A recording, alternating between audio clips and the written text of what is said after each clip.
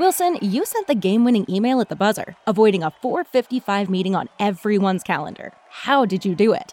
I got a huge assist from Grammarly, an AI writing partner that helped me make my point. And it works everywhere I write. Summarizing a doc only took one click. When everyone uses Grammarly, everything just makes sense. Go to Grammarly.com/podcast to download it for free. That's Grammarly.com/podcast. Easier said, done. Go for the beers. Go for the cheers. Go for the hit and the hits. Go for the scene. Go for the screens. Go for the gallery. Go for the win. Go to Ocean.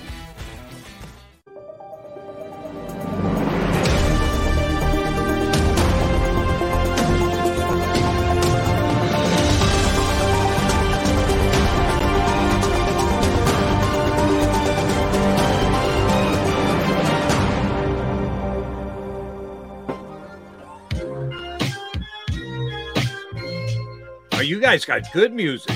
Hey, man, you got to know the right people, brother. Oh, shoot. We got the same music every single day on Birds 365. Hey, how are you, streamers? Thank you very much for coming in on Sports Take here on the Jacob Media YouTube channel. If you're looking for the smiling face of Rob Ellis, you're not getting that today. Robbie E is out, so me, Jody Mack, filling in for him. Oh, by the way, I'm going to be out a couple of days on Birds 365, so we're doing the cover each other's backside type thing here. I'm looking forward to spending the next 3 hours talking to my good buddy, Derrick Gunn, who I've never done a show with. I've had him on as a guest many a time. I did guest spots when he was a TV guy over at Comcast Sportsnet, but we never hosted a show together. D-Gunn, this is going to be the 3 worst, longest hours of your life. I feel badly for you, buddy. Dude, I was just thinking about that. I said, in all the years that we've known each other and cross-referenced each other in this region, we have never sat down and done a show together. This is a historic moment for better or worse. Go down. We'll let Tone decide some 3 hours down the road whether it was for better or worse. But we are into it for the next 3 hours. Yeah, longer than I'm used to here on the Jacob Media YouTube channel. My little Birds 365 show is 2 hours and get the hell out the door. But I'm ready to put in the 3 hours with my buddy D-Gunn today. And as I've noted when I've watched the show, and D-Gunn just hammered it home, the contribution of the streamers is taken much more seriously here on this show than it is on our morning football show. We just didn't start with it at the beginning of the show. Johnny and I had so much crap to say that we never got involved with the streamers. And then a couple of times we mentioned it, people get all, how come you don't mention me? Why are you mentioning? I said, I'm not going to do streaming all day. I'm sorry. I'm not going to do that. But when in Rome, do like the Romans do. So, yes, we will make reference to those of you who comment on the screen, on the stream, as we get through the show over the course of the day. A couple of people already blaming Rob Ellis for the show being late. No, it's not Rob Ellis' fault. It's Jody McDonald's fault. So if you're going to get ticked off at anybody, feel free to get ticked off at me that we started 3 minutes late. But we still got 2 hours and change to chat you guys up on everything going on in the world of sports. And D-Gunn, here's one place where I'm jealous for you guys. We are Birds 365, and we do Eagles, some NFL, and then back to some more Eagles again. You guys get to dance all over the place. Yes, man. We cover every pertinent topic there is to cover under the sun: basketball, football, stadium issues, teams moving to and fro, players making comments. And of course, you know, we had Jason Kelsey on yesterday, and that was a show in itself. Anytime he speaks, you remember the old commercial E.F. Hutton? When E.F. Hutton talks, people listen. Oh, yeah. That's like Jason Kelsey. When Jason Kelsey talks, you have to listen because he's so insightful. And now that he's on our side, the media side, he's more colorful than ever before. And, you know, I asked him one thing. I said, what did you learn? What have you learned about yourself now that you're on this side of the mic that you didn't care for when you were on the other side of the mic, always being interviewed? And he talked about being prepared. You got to do homework. You got to do research. You got to be prepared. He goes, that ain't easy. I said, thank you. That's all we've been trying to tell you. Yeah, I know you guys did a great interview with him yesterday. And we've got some clips that we'll play for those who missed out on it yesterday. No, it's always available on the Jacob Media YouTube channel. You go back and check out the entire interview between Rob and D Gunn and Jason Kelsey. But if you're staying with the stream here with us today, we'll just punch up a couple of very insightful things that Jason Kelsey had to say. We'll probably do that a little bit later because we've got Eagles to talk about. We've got the disappearing Philly offense. What the hell? Where did the offense go? They got out of Oakland with a sweep, but that was more so because the A's offense is as near non-existent as the Phillies have been. And then come home and waste two outstanding starting pitching performances and get nothing done offensively, including no runs through 9 innings yesterday. Yeah, we'll talk plenty about the Phillies. But first things first, tracking backwards. Yes, I was on the air at WIP till 3 o'clock in the morning last night, but it was good in that I had something to talk about. I kept my eye on the draft the entire time, and there were a lot of rumors about the Sixers making a trade for a second-round pick. I even tweeted out 3 guys that I thought would go in the second round. Truth be told, I didn't think one of them was going to get to the second round, and he did, so he was available. So 3 guys who I thought would be able to help the Sixers' future down-the-road stuff. They couldn't get a second-round pick, so they got none of them. But they got 3 guys after the fact signed as UDFAs. I know you know what UDFA stands for, Derrick Gunn. Yeah, because we talk about it in football so much, but think about how many of those actually make it in the NBA. You know, a few of them are lucky. NBA less than the NFL. You're exactly right. I mean, a few of them are lucky if they get to the G League. But for the most part, they go to these training camps with these NBA teams. They find out that, well, right now, at this stage of their lives, they better try to latch on with a team over in Europe to enhance their games and then maybe get a chance to come back and get another shot in the NBA. But it was so lackluster. You know, Jody, I kept telling Rob throughout the week, he kept saying he was going to watch, or at least have it on his TV in an NBA draft. And I said, I might have it on, but I'm not going to pay attention to it. Sixers have no draft picks. They really have no bargaining chips. People keep talking about Tobias Harris. What do you think you're going to get for Tobias Harris out there in the market?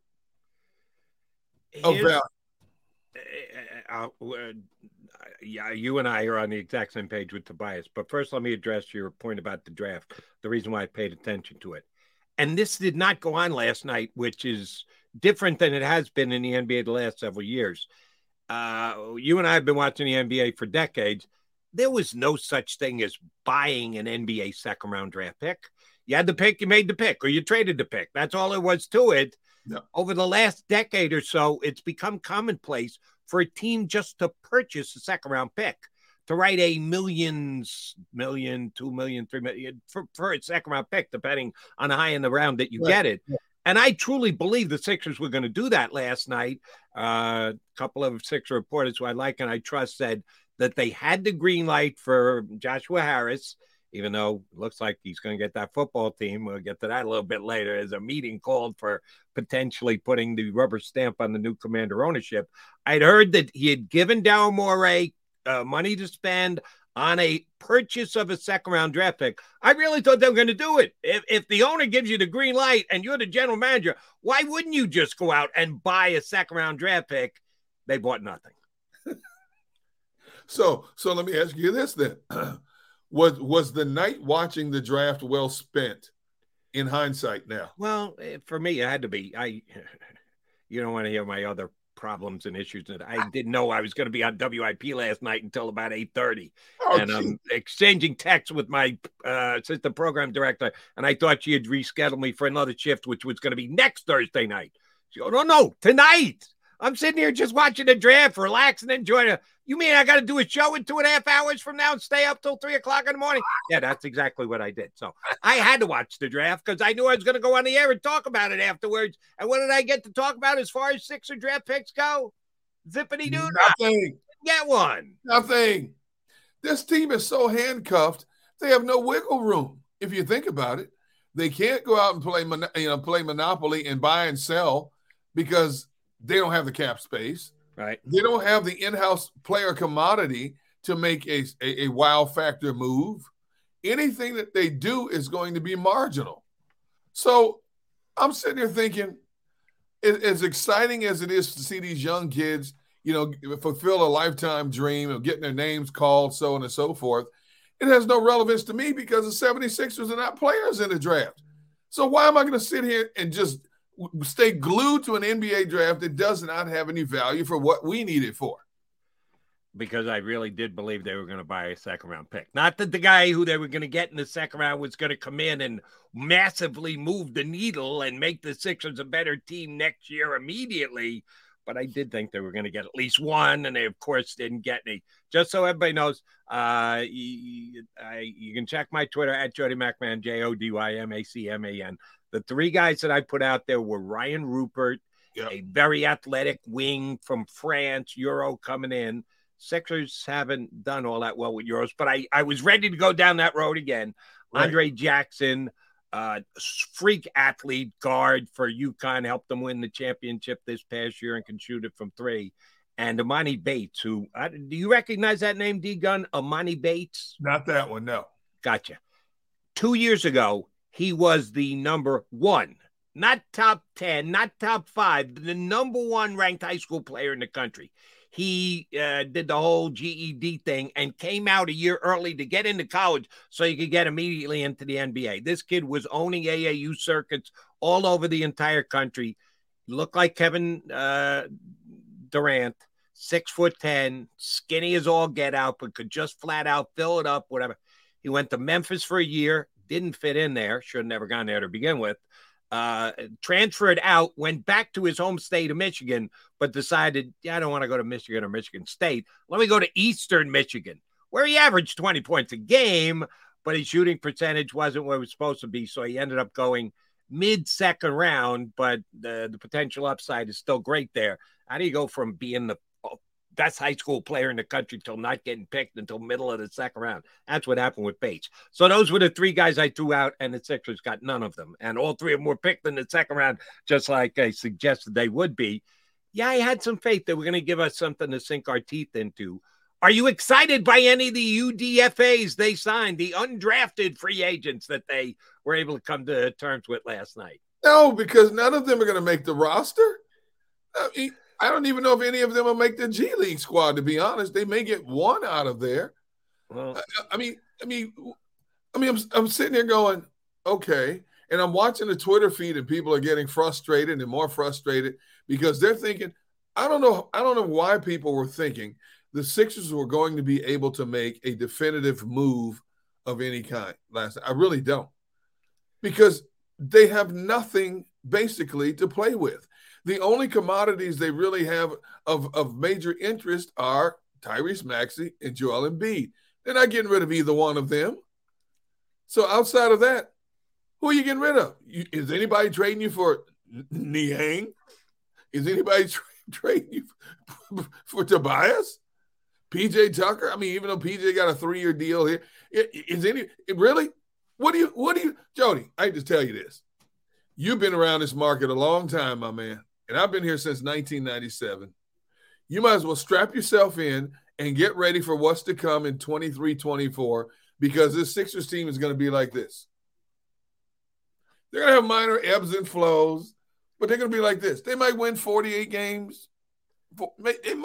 They may even find a way to get to 50. But if you think they're going to be a serious contender next year based on this roster we're looking at right now, you live in a pipe dream, my brother. Pipe dream. You don't have to sweat it. You and I are seeing it very similarly. I'm actually okay. Well, let's say this first. Keith Pompey from the Inquirer is going to jump on with us in less than 15 minutes from now. Looking forward to talking to Keith. Does an outstanding job covering the team for the Inquirer, has for years.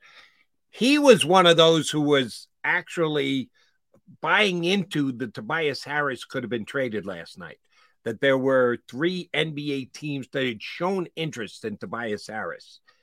And I'll address this with Keith when he comes on. I don't know if he actually believed it or if he was sold a bill of goods.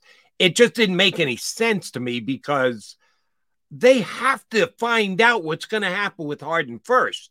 Because what happens with Harden will dictate what you should be doing with Tobias Harris. Because here has been my game plan all along. And I was when Sam Hinkie was hired and they said they needed to restart the franchise and take step backwards, take step forwards, I agreed. I bought in. I said, yeah, it's about time for a rebuild. They need to do just that. Little did I know it was going to be the greatest destruction of a franchise that ever came down, and that you had to endure not one, not two, but 3 full years of complete and utter disgusting basketball with no end in sight. Well, when are we going to actually put the car in drive? Sam Hinkie can't be found. He's like the Wizard of Oz, hiding behind the curtains. So, yeah, I got off the process bandwagon. I might have been on it to the start, but I completely disinherited it and couldn't stand it. But knowing that that's my overall stance, I'd be okay with a flat season next year.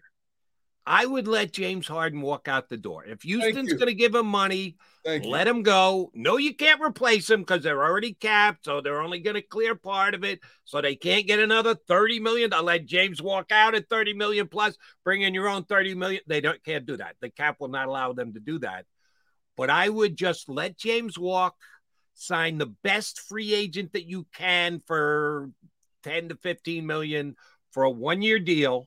And then you let Tobias Harris play out the last year of his contract, very motivated, wants another deal. You're not giving it to him, but you tell him, go out there and kill it, Tobias, so somebody else can give it to you. And then you just restart the year after. Next year, you just stated 48, 49, 50.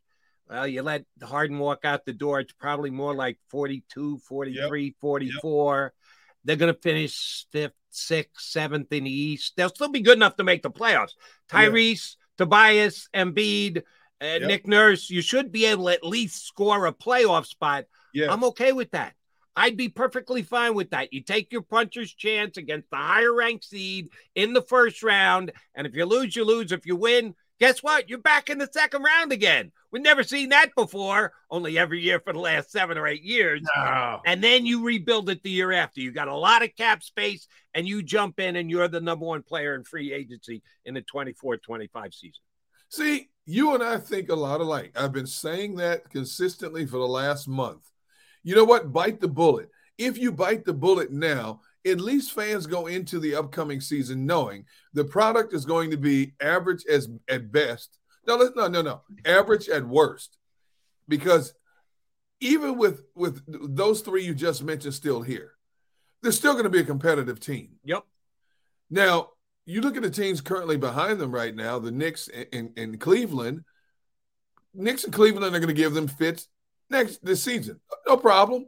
But I'm not paying James Harden that kind of money. I'm not, for 33 years old. He can fill it up, yes, but does he fit Nick Nurse's scheme, especially with Nick Nurse coming in here and wanting to emphasize defense a lot more than his predecessor, Doc Rivers? I don't see James Harden fitting that mold here. I really don't.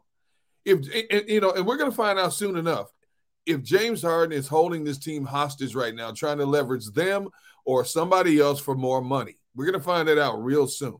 If James Harden packs his bags and heads southwest down to Houston or wherever he's going, hey, thank you for your contributions to the Sixers organization. Good luck in your future endeavors as you approach the twilight of your career. But I am not going to cap strap myself signing him to that big contract.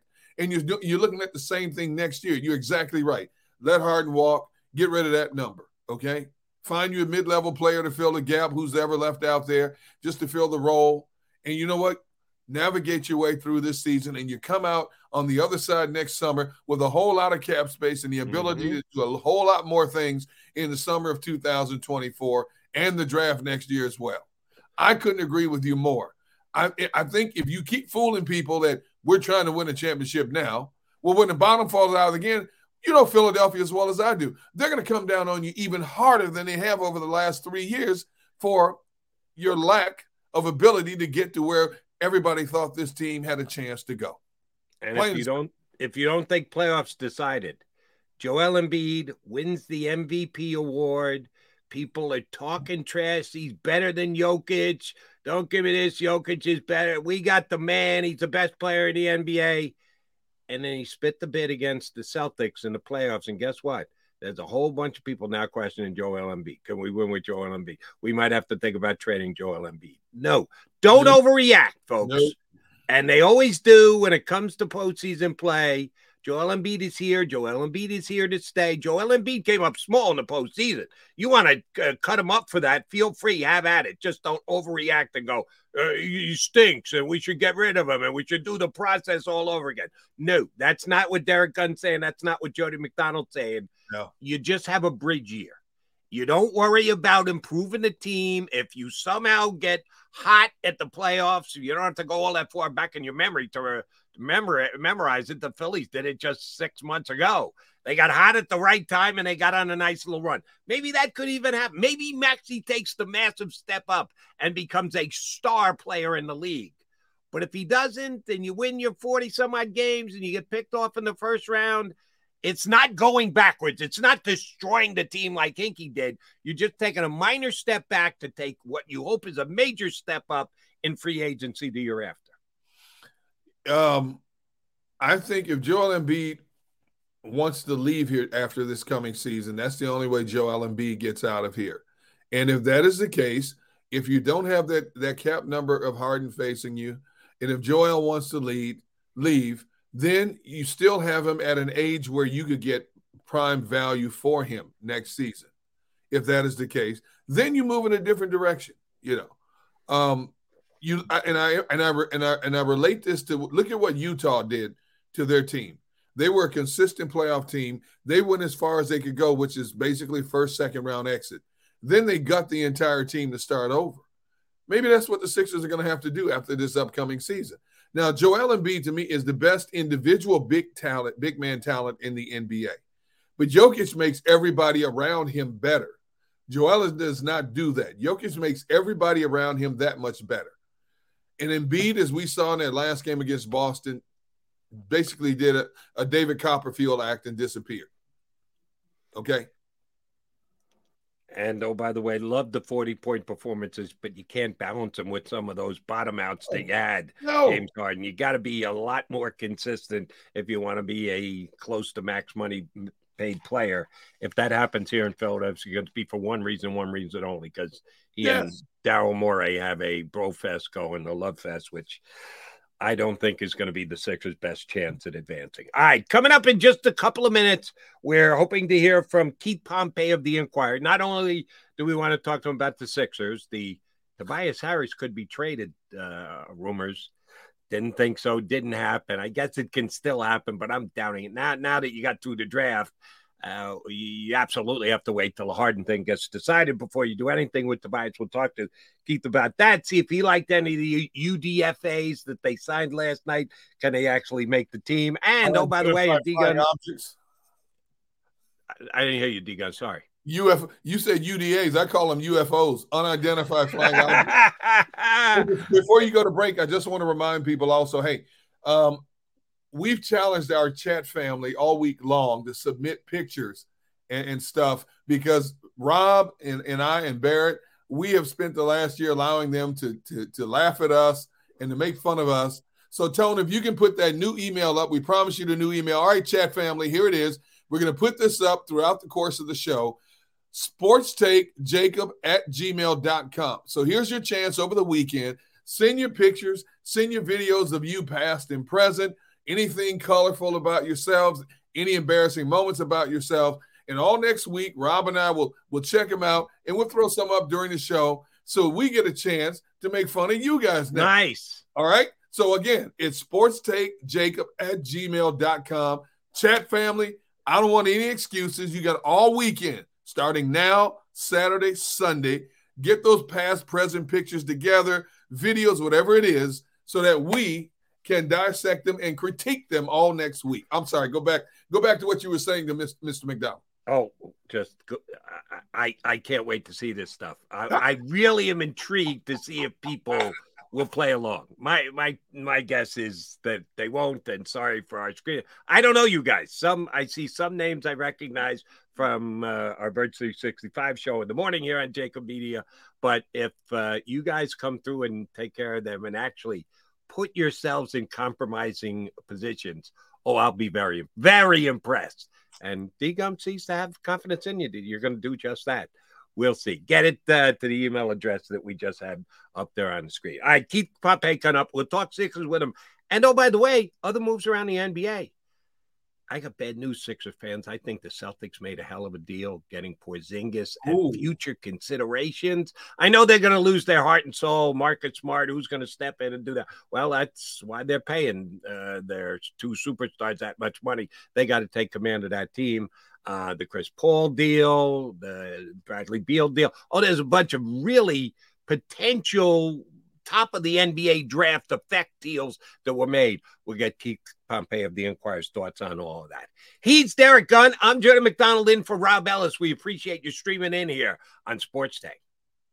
Do you stream on a Roku, Fire Stick, Google TV, or Apple TV? Now you can watch 6ABC 24/7 with the 6ABC Philadelphia streaming app. And the big story on Action News? Search 6ABC Philadelphia and start streaming today. Go to get your game on. Go for the beers. Go for the cheers. Go for the hit and the hits. Go for the stakes and the stakes. Go to get your parlay on. Go to get your party on. Go for the scene. Go for the screens. Go for the gallery. Go for the win. Go to Ocean. Visit theoceanac.com to plan your visit. The greatest fans on earth.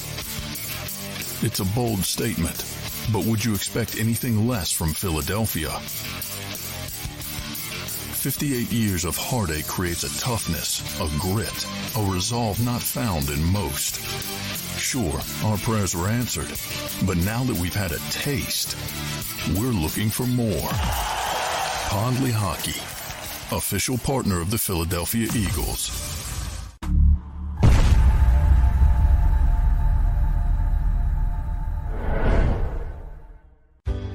Go passionately. Go fearlessly. Go confidently. Go Birds! Go confidently towards your goals with First Trust, Philly's hometown bank for nearly 90 years, and the official bank of the Philadelphia Eagles. We're focused on getting you over the goal line. So go with conviction. Go with trust. Go Birds! And go forward with us by your side. First Trust Bank, the official bank of Philadelphia Dreams. Oh, and go Birds. All right, did you know I was the Mommy Slam Dunk Champion? Really? Yes, really don't sound so surprised. Let's see it. Oh, you're ready. All right, here we go. Let's hear the crowd. So go to right, I go to left, fake a mom. Mama, go up, mama! She did it. Again? You can't avoid gravity, but United Healthcare can help you avoid financial surprises by helping you compare costs and doctor quality ratings. United Healthcare. Uh-huh.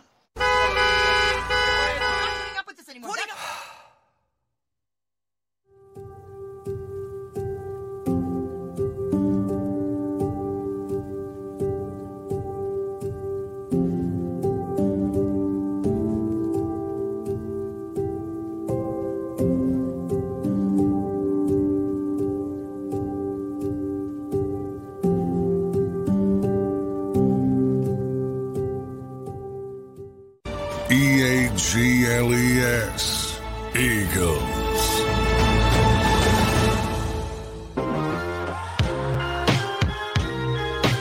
A Friday edition of Sports Take here on Birds 365. You recognize him. That would be Derrick Gunn. Sitting next to him today, at least as per Steve Ike on the stream, Rob Ellis is aged. What the hell happened to his hair? And the unbelievable capabilities to be able to get this kind of facial hair in 24 hours is outstanding. Good job, Robbie. Oh, man. I told you, man, this chat is off the charts, man. Hey, just again to remind everybody, send your videos, pictures in this weekend. It's sportstake@gmail.com. Sportstake@gmail.com.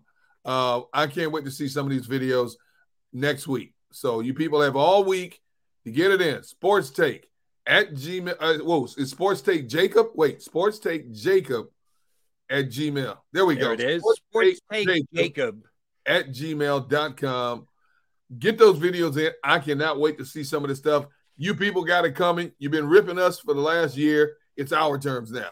That sounds like fun. I will be checking it out if you guys get some decent responses. They're funny. I like the guys on your stream here. That's great. Little cynicism about Rob Ellis aging before your very eyes. Yeah, that is the case. But we'll see if you come up big and able to poke a little fun at yourself on the Gmail with these guys come next week. All right. Hoping to hear from Keith Pompey about the NBA last night. Everyone knew that Victor Wembanyama was going to be the number one player in the draft. He's the most hyped guy. There he is. There he is. All right, he's ready to join. It says Keith Pompey. He looks like he's out ready to hang with the boys in the hood. Where are you streaming from, Pompey?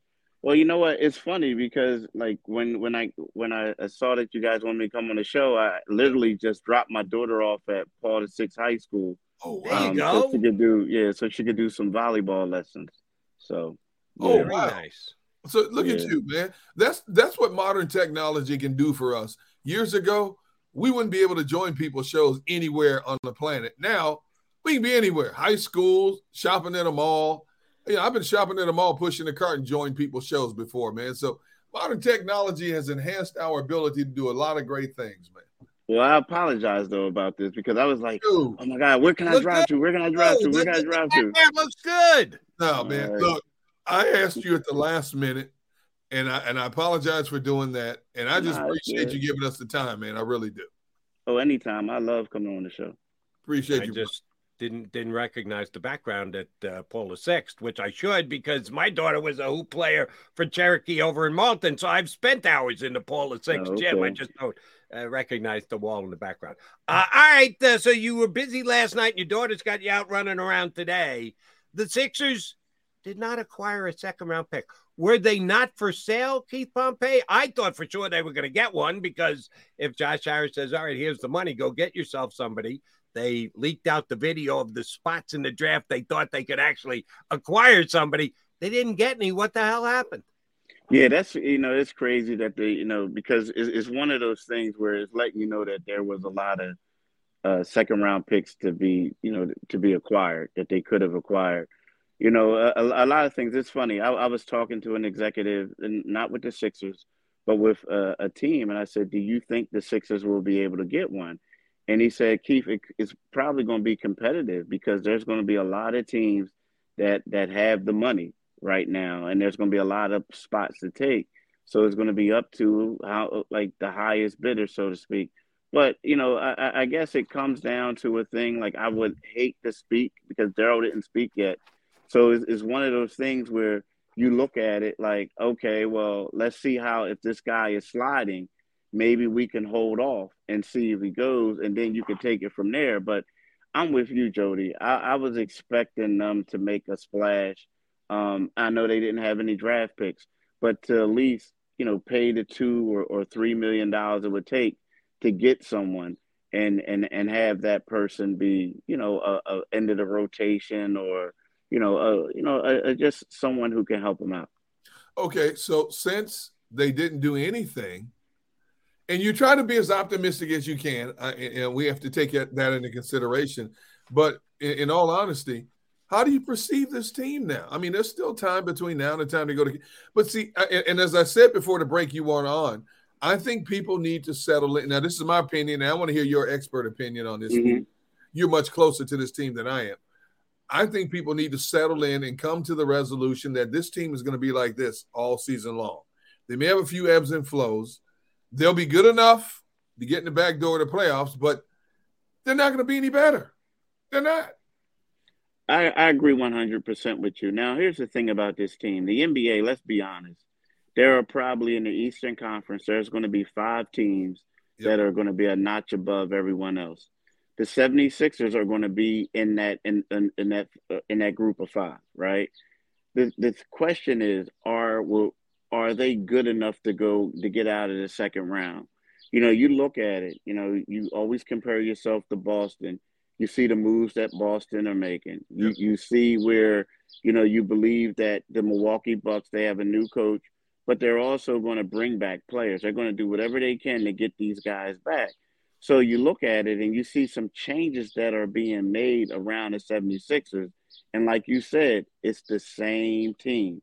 and they may get some new role players, but they don't have a lot of money for these to be guys that you're saying, oh, we're going to get headlines, so to speak. You know what I mean? They're not going to be the top of the news. They're not talking about that. So, yeah, I think the Sixers are going to be good.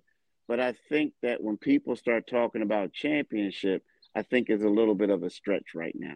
Yeah. All right, Keith, I saw your report leading up to yesterday's draft that there were a handful of teams in the NBA that had sincere interest in Tobias Harris, and that the deal could come down leading up to the draft, during the draft, something along those lines. Tobias Harris still here. Was it because the Sixers had too big a price tag on him? Was the interest that the other teams had just like, yeah, if you're going to give him to us, we'll take him off your hands and eat the cap money, but you're going to have to take our bad player back? Tobias Harris still here, didn't happen. As best you can tell, as per your sources and what you heard, why didn't the deal get done? Basically, because of the 76ers price tag was too high. Really? I mean, it was extremely high. There were teams out there that really wanted Tobias. They wanted a veteran, teams that saying, look, right now we're not a winning team, or, we want to make the playoffs. We have a bunch of draft picks, but right now we're tired of doing this. We need to get a veteran guy in here. And they wanted Tobias, right? But they couldn't, I talked to one guy, he said, Keith, we just couldn't afford it. We couldn't afford him. We didn't have enough. And the reason why they didn't have enough is because what the Sixers wanted, they wanted, a pick, of course, but they also wanted two, not role players. They wanted two, integral pieces to a team, to a team. And people weren't kind of willing to give that up. That's why they were saying what they're asking for is outrageous.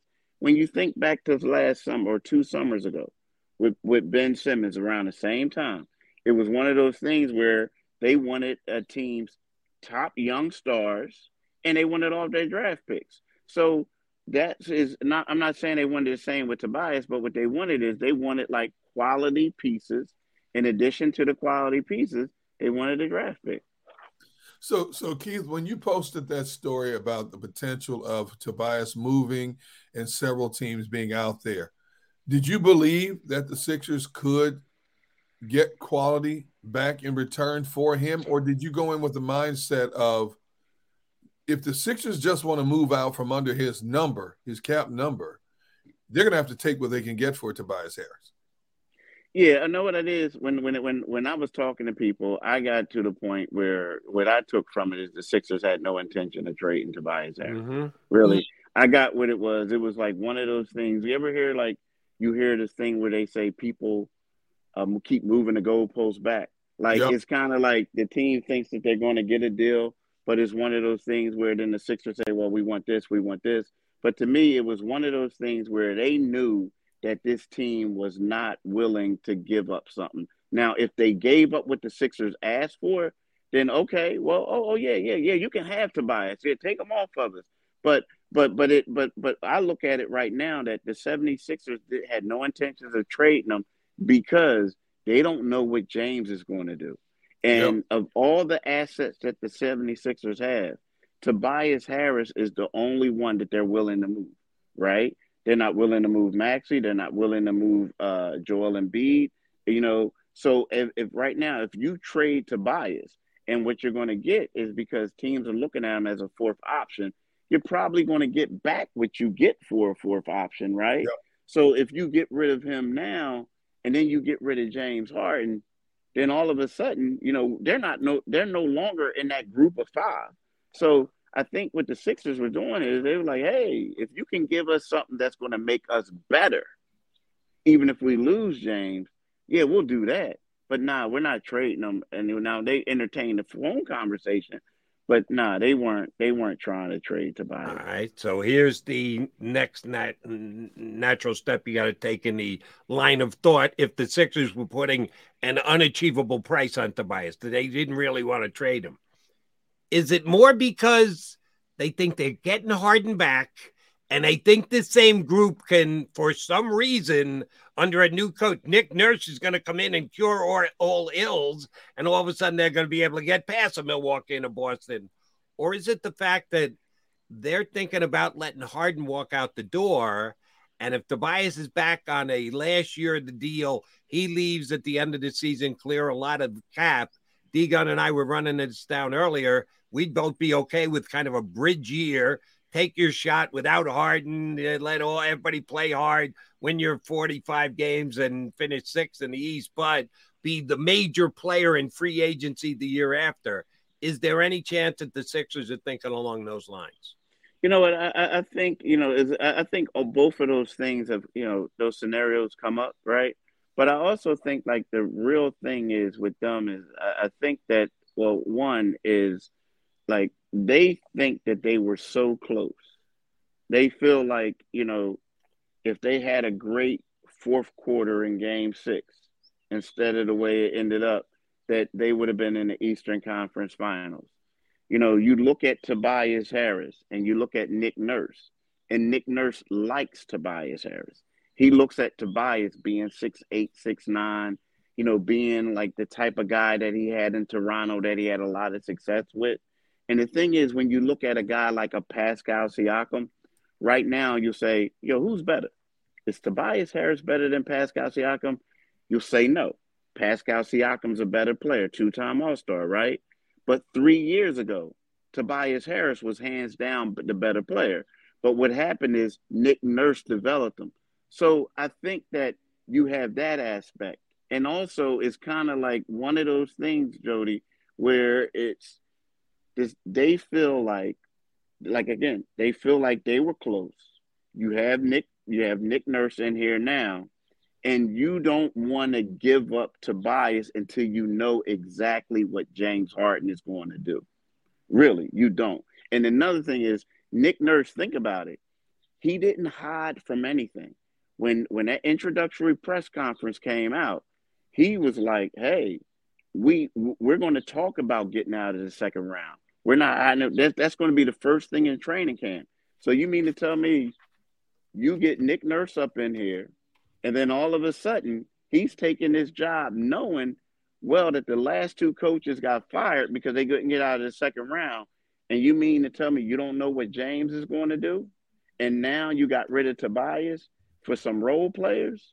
Nah, like you understand what I'm saying? So I think that has a lot to do with it. The Sixers don't have a lot of options, man. So whatever they do, they got to make sure that this is 100% right. What's your gut feeling? You think James is coming back? I'm still on the fence, and you and I have talked about this before with Rob Ellis. I'm all for telling James, hey, thank you for services. Good luck in future endeavors. Do you think he's coming back? You know what? I'm on the fence too. Like I said, I told y'all a month ago, talking to everybody I spoke to, I was like, hey, I think James is going. Now I'm like, then a couple of days ago, I'm like, oh, he's coming back. But then to me, we know how it all goes. People get desperate, or the reals get, people say what they're not going to give you and what they're not going to do up until that 11th hour, right? Especially when there's competition. See, it was funny. Before, it was one of those things where James was going to get a max from both teams, whatever. Going to Houston sound great. You're going home, you're doing this, you're doing all that stuff. No state income tax, the whole thing. All that sound great. Yeah. Then all of a sudden, the Sixers realize that, hey, well, guess what? We're not going to overpay for him. We're not going to hinder our short or long-term future, right? That's what they said. Then all of a sudden, Houston's like, we don't know if we want to give him more than 2 years. And then you have other things come out, like, players, like for instance, when Jalen Green went on the Paul George podcast, and you guys been in sports for a long time. And when you have one guy, a host, saying, hey, I don't know if he's a good fit for you, and you're just sitting there like shaking your head like, I don't really want to say something. Sometimes it's like the guy is putting out a vibe for you. So with all that being said, I don't know, man. I'm with you, Derrick, D-Gun. I think it's one of those things where, it's going to come down to whoever probably gives them the most money now. That's how I feel. Wow. All right, Keith, need your take on the other things that happened around the NBA leading up to the draft last night. Biggest one that'll have an impact on the Sixers is the Boston Celtics deal, three-way deal with Memphis and Washington. The Celtics end up with Kristaps Porzingis, who, while I readily admit I'm not sure about the fit in Boston, but I know the player's talent, and 2 first-round draft picks for Marcus Smart. How do you get Porzingis and 2 ones for Marcus Smart, one of which they had the chance to use last night? They traded out of it, but a future first-round pick from Golden State coming next year as well. Man, the Celtics were better than the Sixers last year, and I think the Celtics got better, both short-term and long-term. Makes it that much tougher for the Sixers going into 23-24. Am I overstating what Porzingis can do for the Celtics? You're not. And the reason being is like when we look at Porzingis, right? And let's put it out there, right? We look at him. He might be one of the biggest disappointments in the league, like the way his career has panned out. Like, and what I mean by that, everybody talked about the Sixers messed up because they didn't draft him, right? They still should have drafted. But the thing is, he went from being an all-star in New York. He had the injuries. He goes to Dallas. It doesn't work out there. He goes to Washington. They trade him to Boston. For the first time, he's not going to be a 1 or a first or a second option. He's going to be a third or a fourth option. And when you have him, the thing is, so you look at it, it's kind of like saying Tobias Harris as a fourth option, right? You look at Porzingis as a third option the same way, making a lot of money. But now what you can do is you can move Jason Tatum down to the 3. You can move at all the time because sometimes he plays the 4. Then you can have Jaylen Brown playing the 2. And then so Porzingis could be the 4 to 5. But then the thing that is, Marcus Smart was the heart and soul of the team. Right. But he wasn't a point guard, although he played point guard. Malcolm Brogdon is a solid player. So when you look at it, I feel like with Kristaps Porzingis shooting, what that's going to do is it's going to open up more things for Jason Tatum and Jaylen Brown. So that's what it is. You just got a big space setter. I mean, a space maker for this team. And when we look at it, you don't look at him as a guy that has to carry a team, a guy that has to beat you. He's just going to be a complementary player to them. So with that, I have to say that it's going to work out. Also, another thing is now Al Horford doesn't have to play as many minutes, right? Yep. So now you have a shooter, and then you have a defender in Robert Williams, and then you have Malcolm Brogdon, who's a better offensive player than Marcus Smart. And people forget Malcolm Brogdon is also a quality defender. So I like it for Boston. I mean, I know people in Philly don't, but I like it for Boston. That's a big risk, though, when you look at Porzingis' history, man, and how many games he's missed over the latter part of his career. I mean, you're right. He'll give you 20 points, but you don't know how long you're going to have him, on a court, season in and season out. So if I'm listening to what you're saying, and I don't want to put words in your mouth, you think this move, I mean, I couldn't agree with you more. I said it yesterday. Marcus Smart was the heart and soul of this team. He was a verbal leader. He is a complete player on both ends of the court, plus an incredible passer as well. But you think this move is making Boston better without Smart? You know what? I think that, here's the thing. Like, in a perfect world, do you want to keep Marcus Smart? Yes, you do. But I feel like the problem is when you looked at this Boston Celtics team, it reminded me of an AAU team with 2 McDonald's All-Americans on the team, and they really didn't get along, right? I mean, seriously. They would come down in the first half. It was, Jaylen Brown's time, and then the second half was Jason Tatum. But they never really had another offensive guy out there who you could really key on or like take the pressure off of them. I just feel like having him out there with them is going to free them up, and they're going to be able to play. Believe it or not, it's like his offense is the addition of his offense is just going to provide probably more balance. I do believe that. I think it is. And also, see, we got to understand something. Yes, Marcus Smart, losing him is you lose the heart and soul. But look at the coaching staff they're starting to get now. I mean, Sam Cassell, we saw what it was like for him with the Sixers. We saw how he got in guys' faces. He was the one that did stuff. You know, he's a guy who's very well respected. They also got some other coaches. So I feel like that they picked up. I feel like, honestly, that the Boston Celtics are going to be better. I do. Because, see, people forget. What they did is, at the trade deadline, remember, they went out there and tried to get Mike Muscala, the guy who played for the Sixers, the big, who could stretch the floor. They put him in there. He couldn't make any shots. They thought that he was going to help them and be able to free things up.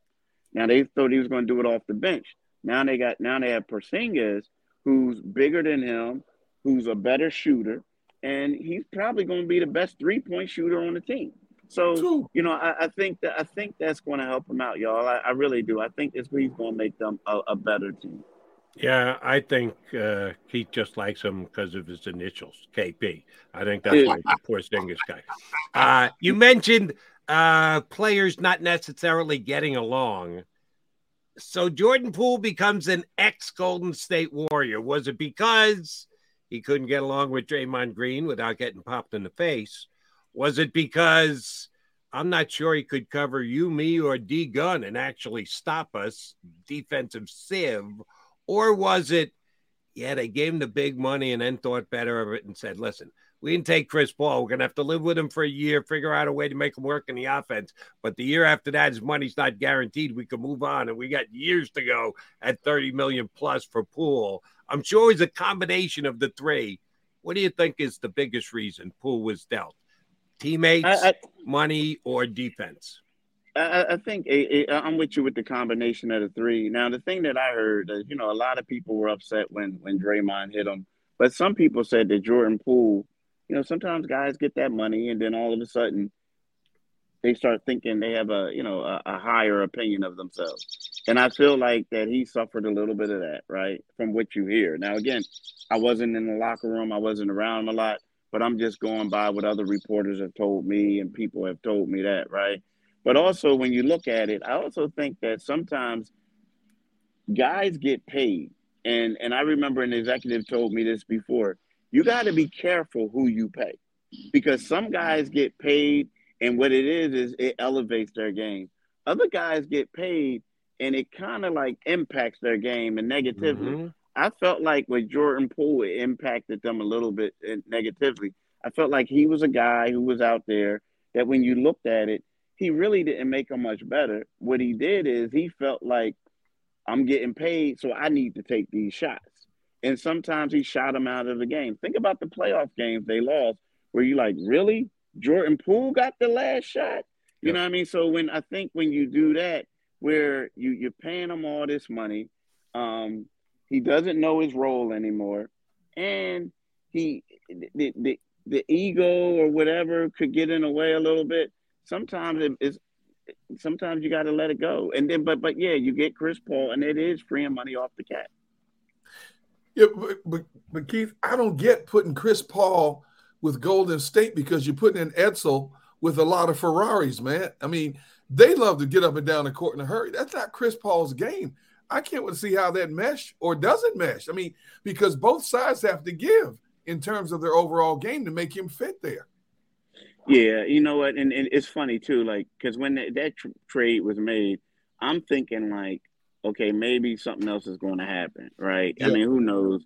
Because, you know, the thing about it is, to us, I mean, to me, it was either we're going to trade him to the Clippers or we're going to try to hope and pray the Lakers come get him, or we're going to waive him, right? And I'm wondering if Golden State was considering the same thing, because he's in the final year of his deal, right? The final year of his deal, and it's like you can cut him and he can go. Now, again, I don't know what the deadline is for with the guarantees and all this and that. But, I just, you're right. I can't see him in the starting lineup with those two. Now, can he come off the bench for a little bit, and then you can have him in there and then hope and pray somebody needs him, and then after the period comes where you can sign him, then you can go to the Lakers and say, look, what y'all going to give us? Or go to the Clippers, what are y'all going to give us? But, yeah, I'm with you. It doesn't make a fit. But to me, it seemed more like they were just they just want to get Jordan Poole out of there. All right, KP, last one. Opinion / info that you've gotten, people that you've talked to since last night. Sixers signed 3 undrafted free agents to split contracts and 1 to an Exhibit 10 deal, which I had to look up last. I didn't even know what the hell an Exhibit 10 deal was, which is less than a split contract. Okay, it means he's going to really have to show out when he shows up to even get a spot with the G League squad. Who do you think has got the best chance of making the team? Who do your sources tell you the Sixers were most excited about getting signed after he's passed over in the draft? You know what? The one guy, the council guy from Arkansas, I forgot his first name. I mean, right now, so I think it's Ricky Council. Yes. So he's exciting, right? He's really exciting. Athletic. He went to Wichita State, which has a phenomenal basketball program, in his own right. And then he transfers to, Arkansas. He's really athletic. Now, the one thing is the guy that is the wild card, and I don't think any of these guys are going to be guys that the Sixers are saying, okay, we're going to make you a rotation dude. But the wild card is the Marcus Bagley guy. But the thing about him is, he's a guy who only played 17 games in 3 years at Arizona State because of injury. He played 2 games this year. He got injured, but then he got into a little social media rift with the coach, which doesn't go well, and ultimately led to him being no longer with the team. So to me, that's a guy that it looks like he's extremely athletic. He stays injury prone. What we're doing is, and what Exhibit 10 is one of those things is, what we're going to do is we're going to, if you're going to get a training camp invite, basically, right? But we're going to waive you. But if you basically play for our G League team, you'll make more money with our G League team than you would with any other G League team. Now, the one thing about that people need to know about the Sixers and the two-way contract, they have yet to have a guy sign a two-way contract and finish the season with the Sixers. Like, I'm talking about sign it in the beginning of the season or before the season and finish. Daryl Morey brings them in, they look at them, get a good look, and then they move on from them and bring in somebody else, right, on that two-way. So that's one of those things where, people have to, be conscious of, like, they're going to evaluate these guys to see what they can do, but they have yet to have a guy. They might have kept him in the system, kept him on the G League team afterwards, but they have yet to have a guy start the season on a two-way contract and finish the season still on that two-way contract. Something to watch out for. And the Summer League will be here before we know it. Pompey be going out to Vegas. He won't be standing in front of a brick wall. He'll be in front of slot machines the next time D Gunn gets him back here on Sports Take. Keith, thanks much. Appreciate your carving out a couple of minutes for us. We'll be following you on all your Sixer reporting in the Inquirer. Thanks for doing it with us this afternoon. And thanks for having me, y'all. I really appreciate it. Our pleasure. More than welcome, man. Thank you. Keith Pompey of the Inquirer giving us the Sixer insight here on Sports Take. All right, he's Derrick Gunn, in case you haven't figured it out. I'm not Rob Ellis. Rob Ellis will be back next week. Fear not. Who's somebody took a shot at me. Barbara Council, where is? And I think I recognize her name from Barbara Carroll. Man, she wants Rob back in the worst way. I don't know if she's got the hots for Rob or she just can't stand me. It's one of the two for sure. She's like, please tell me Rob will be back here on Monday. I'll tell you right now, Rob will be back here on Monday, so you don't have to. Oh, man. All right, Jody McDonald in for Rob Ellis with D Gunn. We are Sports Take. We'll come back, continue streaming right into your house next.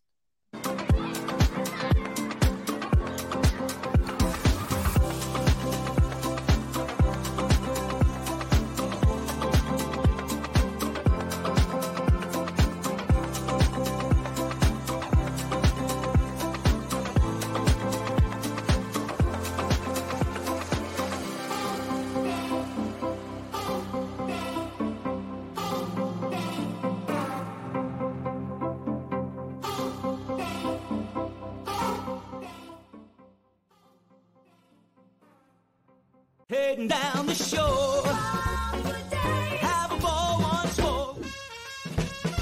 Here, imaginations run wild and time stands still. Because here, you can find the best of the Jersey Shore, all on one 5-mile island. So leave the old you behind and get lost in the woods. Wild, wild, wildwood days.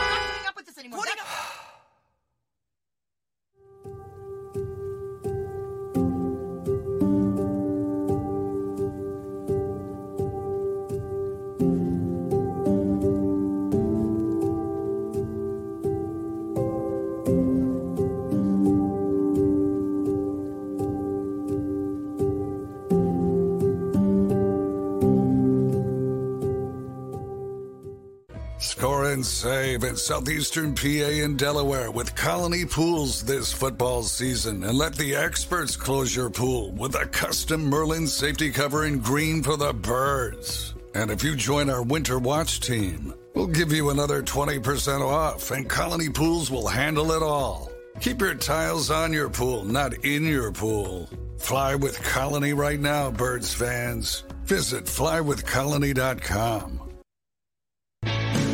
Hi everybody, my name's Jason Lombardi. I'm an inspector at DryTech. At DryTech we offer 3 major services, the first one being basement waterproofing.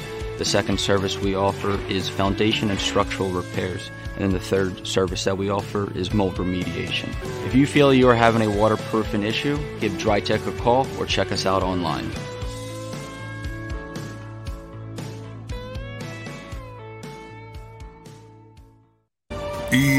EAGLES, Eagles.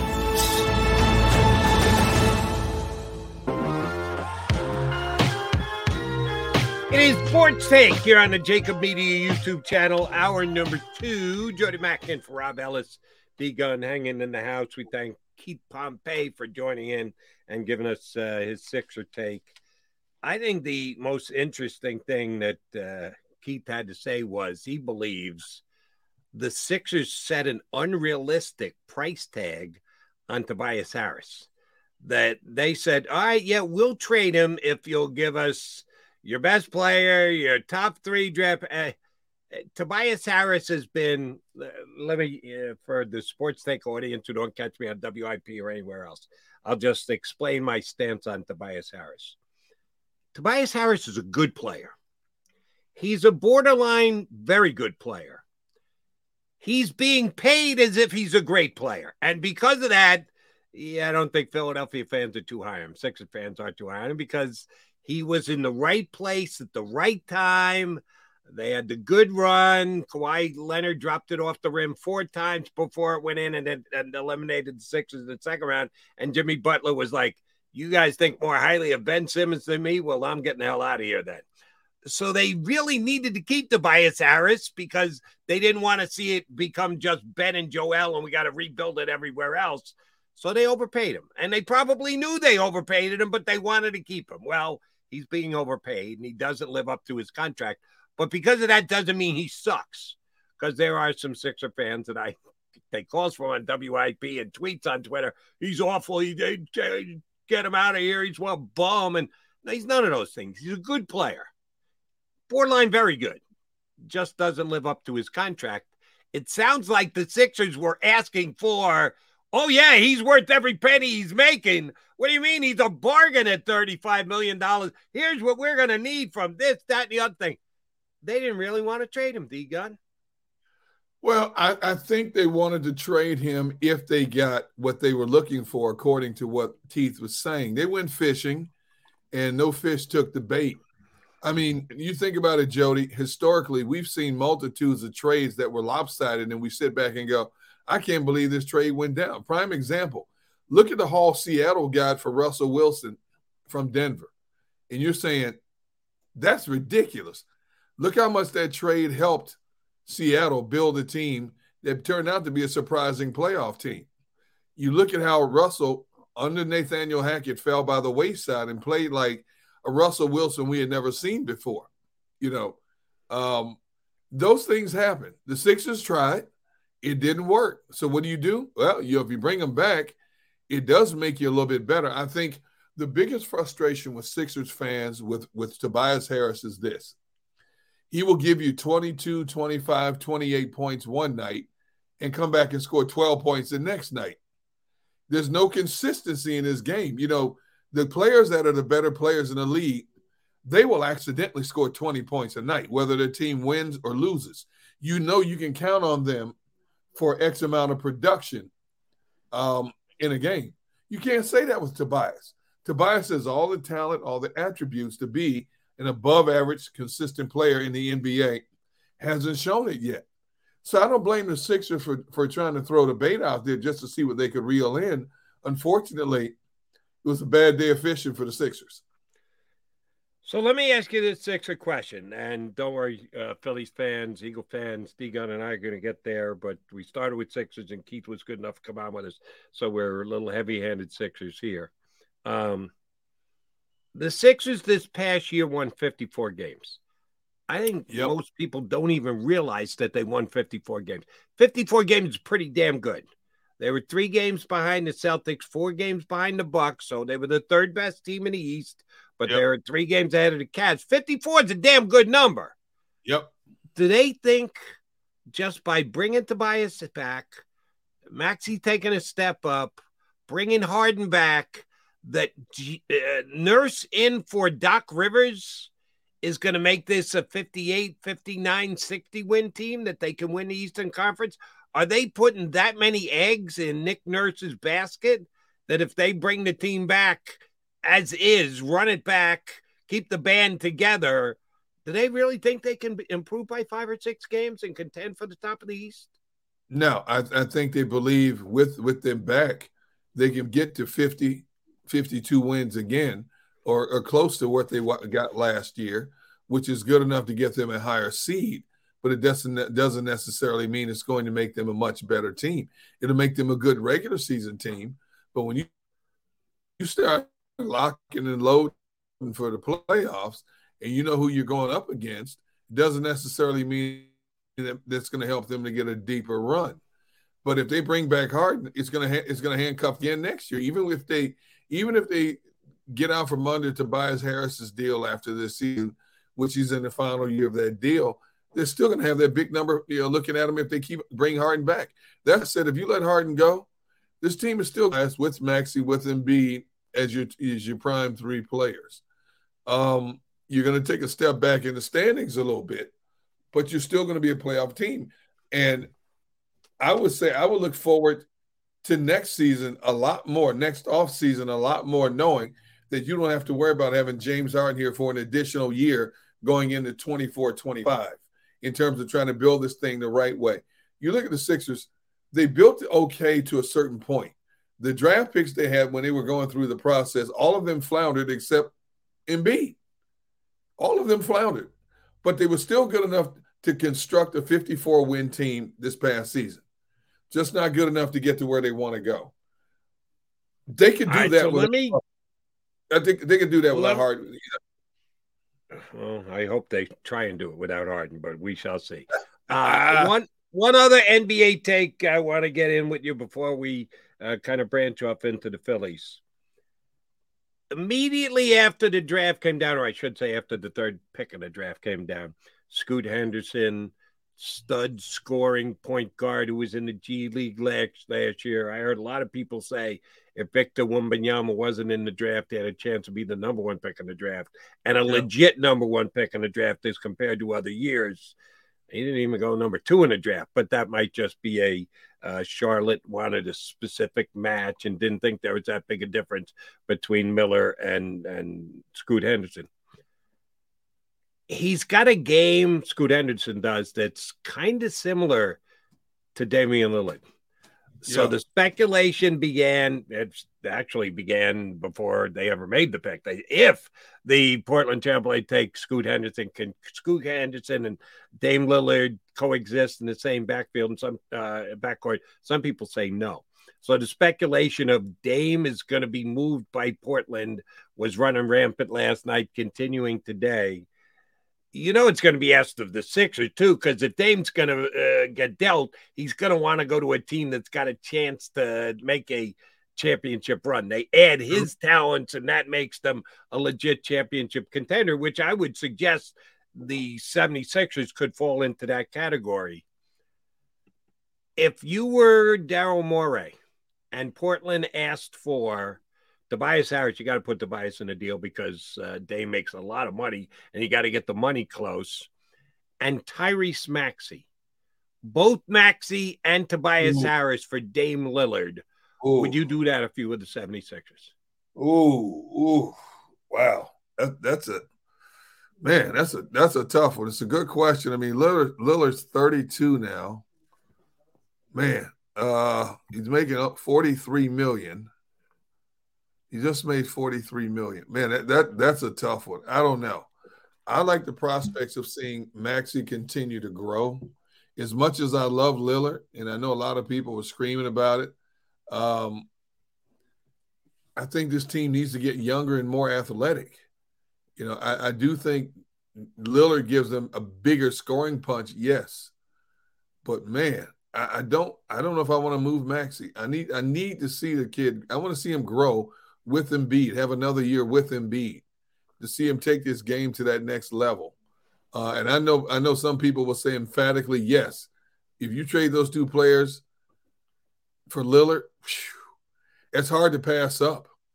But then, you know, you're taking on his hefty contract as well. If you let Harden go and you let Lillard and you let Maxey go as well, because that's going to be the price. Everybody's going to want Dame Lillard, but they're going to want Portland to just hand him over. And, we'll give you Tobias Harris. The money's close. No. Tobias Harris for Dame Lillard. I don't care how high the Sixers set the price for Tobias Harris. You're not getting Dame Lillard back for Tobias Harris unless there's another significant piece in there. They can't even trade their first-round draft picks. So there's only one piece that's going to make that happen. And it's Tyrese Maxey. If you want a superstar, and Dame Lillard is of the superstar level, if you want him, you got to pay, and the price is Maxey. You're not doing it, are you, D-Gun? I'm not leaning towards, because I think the big question is as good of a player as Lillard is, does he fit what Nick Nurse wants to do with this team? That's to me the biggest question. Does he fit what they want to do? Because if not, the Nurse is going to have to change his mindset and to accommodate Lillard, as well as trying to still have Joel Embiid be the focal point of this team.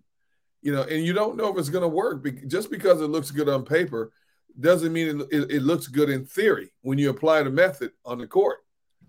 That's a tough one, man. I mean, that's something you have to sit back and analyze for a while and not just give an instant fan reaction to that possible move. And there were reports last night that tried to get in touch with Dame Lillard as to if he was okay with playing with Scoot Henderson. Is he going to demand a trade? What's going to be his reaction?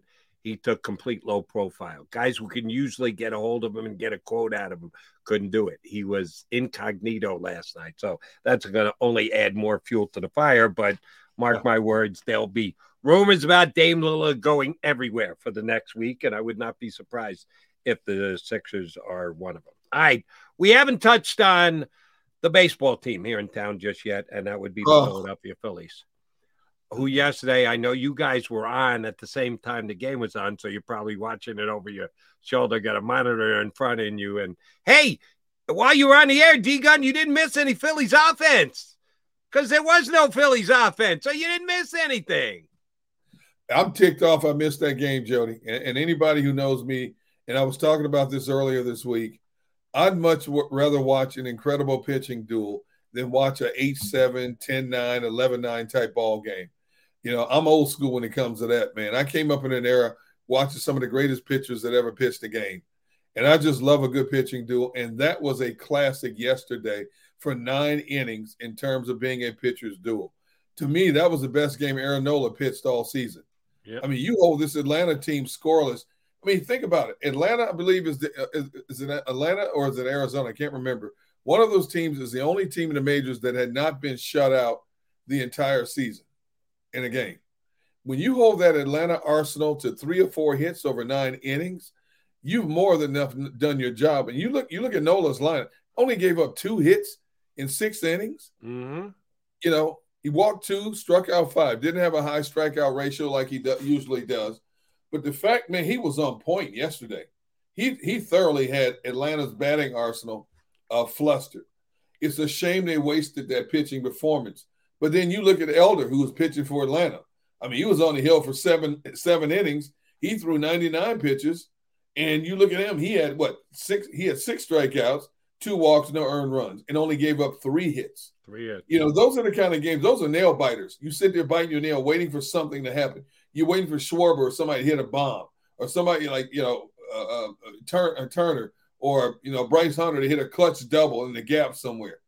Didn't materialize, And unfortunately, it imploded on the Phillies in that 10th inning and wasted that outing by Nola. But to me, that was a great game for 9 innings. I'm ticked off. I missed most of that game. I picked it up in the 10th inning. I was going to say, you got off just in time to see the Braves get 5 runs. Yes. That timing was good for you. Not if you're a Phillies fan, but if you like, 5 well, no, you said you like pitching better, so you probably ticked off. Yeah, they decide to start scoring once the big pitching fan gets in front of a TV and says, what the hell happened to all this great pitching these last 3 hours before I got off the air?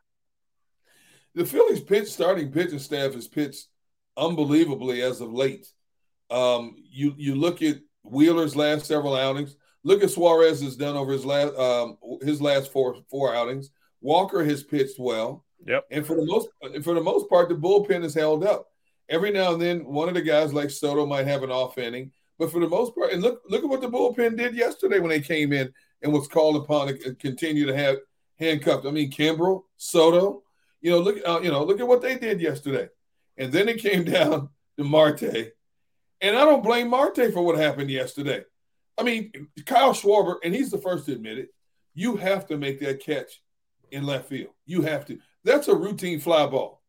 You have to make that catch because what happened? That's when the floodgate opened. Atlanta had gotten 1 run, and, of course, the Phillies came back and got 1 run in the bottom of the 10th inning as well. Who knows? They could have won it in the bottom of the 10th, or the game could have extended beyond to another inning, and it might have ended. When that happened with Schwarber, that opened a floodgate for Atlanta, and they took advantage of it, and the Phillies never could capitalize back on it. And Schwarber did the best impersonation of a left fielder over the last year and a half that I can remember. When it happened yesterday, it was like, yeah, I know. Schwarber stinks in left field. The fact that he hasn't stunk as much as I thought he was going to stink kind of rubs salt in the wounds when he just flat out botches one like he did yesterday. But he's bad, and you knew he was bad. I knew he was bad the day they signed him. I thought, all right, well, he's going to DH at least half of the time. What I didn't know was Bryce Harper was going to get hurt and then come back and have to be a DH. And Bryce Harper is going to come back this year, and he's still hurt, and he has to DH. So they get stuck with Schwarber out there playing too much in left field. He's a designated hitter, ready to happen. So if you want to take shots at Schwarber, you surely can because he's just brutal defensively in left field. D-Gun? When you look at Schwarber, it's give and take. He has deficiencies in the field, but look at his prowess at the plate. He's not going to hit for a high average. What did he hit last year? Like less than 230, but yet he had 46 home runs. And he always heats up in the month of June. Sure enough, he's heating up in the month of June. his defense is still a liability. I was listening to our colleague and friend Ricky Batalico last night after the game, and Ricky made a good point. Schwarber's deficiency in the field is going to expedite putting Bryce Harper back at first base and moving somebody else over to left field and putting Schwarber at DH. And I've said I don't want to rush Bryce Harper in any way, shape, or form, having to use that arm to try to throw the ball, because if he has a setback, you're going to miss him for a lot of this season when you need him the most.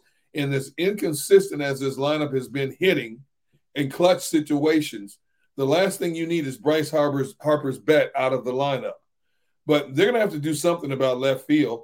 But unless you put Bryce Harper back in the field, you can't just exclusively move Schwarber to DH. Here's the reason why what I think you said is accurate, and a reoccurrence or re-injury can happen anytime, but is more likely to happen if he's going to test that arm by playing in the field. And this is not going to go over well with the Philadelphia fan base. Getting Bryce Harper right in the head, I think, is a very important thing for the Philadelphia Phillies, because between you, me, and the stat page, Bryce Harper's having a pretty mediocre at best year. Yeah. He's got 3 home runs. 3. I know he missed the first month and a half of the season. 3 home. He's been back for 6 weeks now. Yeah. And Bryce Harper has 3 home runs. He has less than 20 RBIs. I know his batting average is okay, but he always seems to get a hit with nobody on base. If there's a guy on base, forget about it. He's not getting that hit. His average with runners in scoring position is, forget about the Mendoza line at 200. He's almost not on the highway. He's not even close to being in the hundreds. So there's something missing with Bryce. I don't know if it's the injury. I don't know if it was the downtime and he didn't get a spring training, or I need to do something to wake up Bryce Harper's bat. And if that is including taking a chance and putting him out there in the field and knowing full well there's a downside risk. Yeah, he can throw out that thing and then real Tommy John surgery and be gone for a year and a half. Miss all of this year into maybe all of next year. But they're all in it to win it this year and take a run. And if that means getting Bryce back out there on the field, could get his head straight, and he could become the clutch hitter that he was last year in the postseason, I might be willing to take that risk, D-Gun. So you're willing to take the short-term game risk against the long-term liability? Wow. Yeah, because neither one's a given. Neither one's a given. He may go into the field and never hurt himself, and it'd be perfectly fine. Yeah, or he may go out there and you put him in the field and he doesn't hurt himself. But Jody McDonald's read of that'll get his mind straight doesn't work either, and he's still not hitting clutch. Both are shots. I get what you're saying. You're right. There's pluses and minuses to both equations. But if that dude goes down for a year and a half and people are going to be screaming about you paying him a $300 million contract and now he's had Tommy John surgery, you know how it is. If you do or you don't, people are going to scream either way. Bryce Harper right now is pressing at the plate. And I brought this up to Rob Ellis a couple of times over the last few weeks. He's swinging at pitches you normally don't. And I'm talking about pitches way out of the zone. You normally don't see Bryce Harper swing at. And I think he's the first to tell you that he's struggling at the plate. He hasn't hit a home run since May 25th. I mean, think about that. We're approaching the end of June, and Bryce Harper has not hit a home run since May 25th. His batting average is sliding. But you know what? The whole lineup is epidemic. Think about it. And I've said this a number of times. This Phillies lineup, 1 through 9, when they step to the plate, is one of the few offensive lineups in all of baseball that puts an exceeding amount of pressure on any pitcher, because there's not one batter in their lineup that you can take a breather on and make a mistake, because their whole lineup can capitalize on it at any given moment. But you look at what happened in a big game like yesterday. Their top players, their top 5 hitters go 0 for 18 with 8 strikeouts. Schwarber. Whereas Atlanta's top 4 players went 4 for 14 with 3 runs scored and 2 RBIs. That's the difference in the game. Yeah, but a lot of that came in the 9th inning. They were 10th inning. They weren't doing deadly till the 10th inning, and then after Schwarber dropped that fly ball, the floodgates opened. So I'm not getting overly excited about what the Braves did, but I will get ticked off about the Phillies. And one more thing before we hit the bottom of the hour, and I ask you an Eagle question going forward. I just double-checked this. I punched up the Iron Pigs stat page. Andrew Bellotti, who was a contributing member to this bullpen last year when they went to the World Series. They kind of got him off the scrap heap. Yeah, he had his ups and downs, but he had more ups than downs and more ups than I thought he was going to. He got injured. They sent him out with the Iron Pigs this month in June. 7 appearances, 7 innings, 6 hits, no walks, 8 strikeouts, ERA of 0.00. 7 outings, 7 innings. He hasn't given up an earned run in June yet. Why is Andrew Bellotti on the Iron Pigs and Dylan Covey, for some reason, is still in this Phillies bullpen? It makes no sense to me. I can't understand because Dombrowski picked him off the scrappy. He thinks he's got to stick with him. I don't get it. Why isn't a guy like Bellotti in the pen for the Phillies to use in a game like yesterday? I don't either. I was looking at that as well a couple of days ago. I think the Phillies are going to be looking at this a lot closer, and don't be surprised if you see Bellotti come up in the next few weeks. You know, why is Covey here? I have no idea, because obviously he's not helping him one iota. I mean, you're not moving Alvarado, you're not moving Soto. Obviously, you're not moving your closer Kimbrel to bring him up. But I do think there's a place for him in the mix to give you a couple of outs or, you know, at least one out, you know, at a crucial point of a game. You're right. He was significant down the stretch last year in helping the Phillies get all the way to the World Series. I don't know. I don't know what they're thinking right now. You know, I don't know what they're paying Covey, but it sure can't be more than paying Bellotti. That's for sure. They got him off the scrappy. They're not paying him crap. They're paying him the veteran minimum. I don't know what they're looking at with this kid, but, you know, it's time to send out the SOS. I mean, you just dropped 2 more games further behind the Braves. Thank goodness. You know what? Looking at it now, thank goodness they didn't play that 3rd game because of a rain out. It could have been a 3-game sweep. Yeah, they could have lost. You know, when you think about it. Yeah, so they're going to have to look at this. And, you know, the Phillies, they're not bashful about making moves if they feel if they can make a move that can help them. So, but I guarantee you, they're watching Bellotti, and don't be surprised if you see him within the next few weeks. Bellotti last year, 54 innings, 47 hits, 78 strikeouts. Why isn't the guy here? I don't understand. All right, D-Gun, I'm going to ask you an Eagle question before we go to break. Then I'm going to come back and get you to answer it for me. All right. We're having fun figuring out how the roster is going to look like, what Eagles are going to do. They still got to move in them. Are they going to get another linebacker, or is Morrow going to be their starting linebacker? The rest. Say goodbye to your credit card rewards. Greedy corporate mega stores, led by Walmart and Target, are pushing for a law in Congress to take away your hard-earned cash back and travel points to line their pockets. The Durbin-Marshall credit card bill would enact harmful credit card routing mandates that would end credit card rewards as we know it. If you love your credit card rewards, tell your lawmakers, hands off my rewards. Tell them to oppose the Durbin-Marshall credit card bill. As we know it today. Yep. Don't know what other moves are going to be made. But of those who are here on the 90-man right now, I think it's 89. I think they got one opening slot, but you get my drift.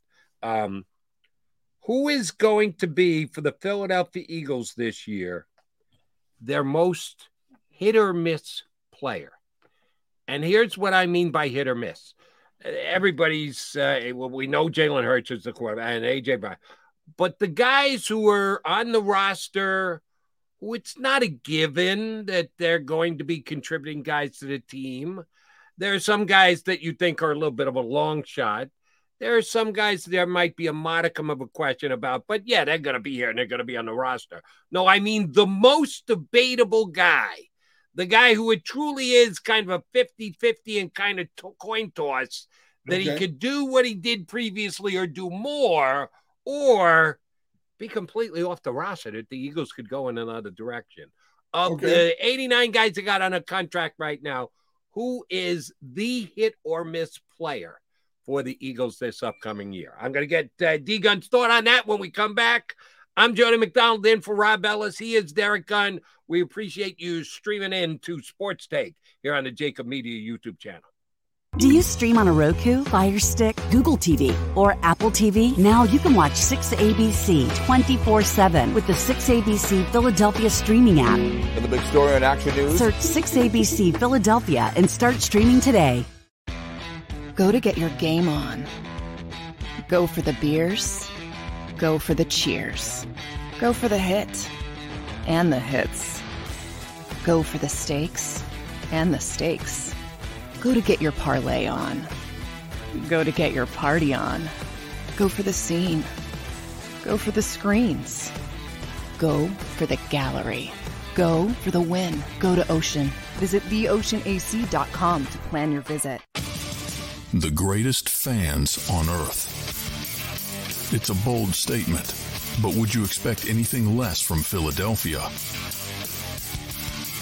58 years of heartache creates a toughness, a grit, a resolve not found in most. Sure, our prayers were answered, but now that we've had a taste, we're looking for more. Pondley Hockey, official partner of the Philadelphia Eagles.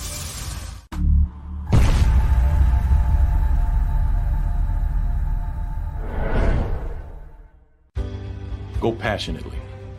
Go fearlessly. Go confidently. Go Birds! Go confidently towards your goals with First Trust, Philly's hometown bank for nearly 90 years, and the official bank of the Philadelphia Eagles. We're focused on getting you over the goal line.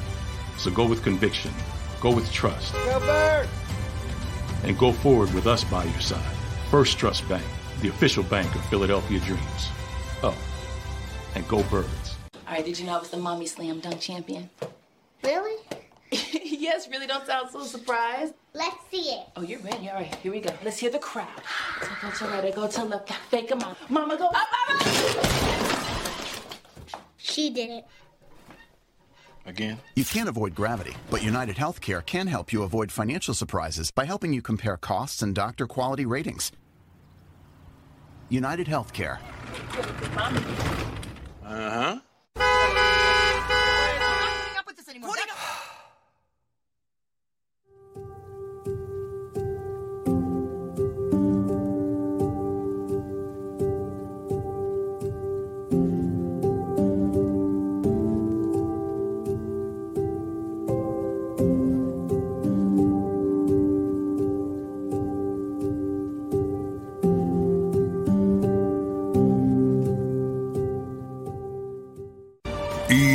EAGLES, Eagles.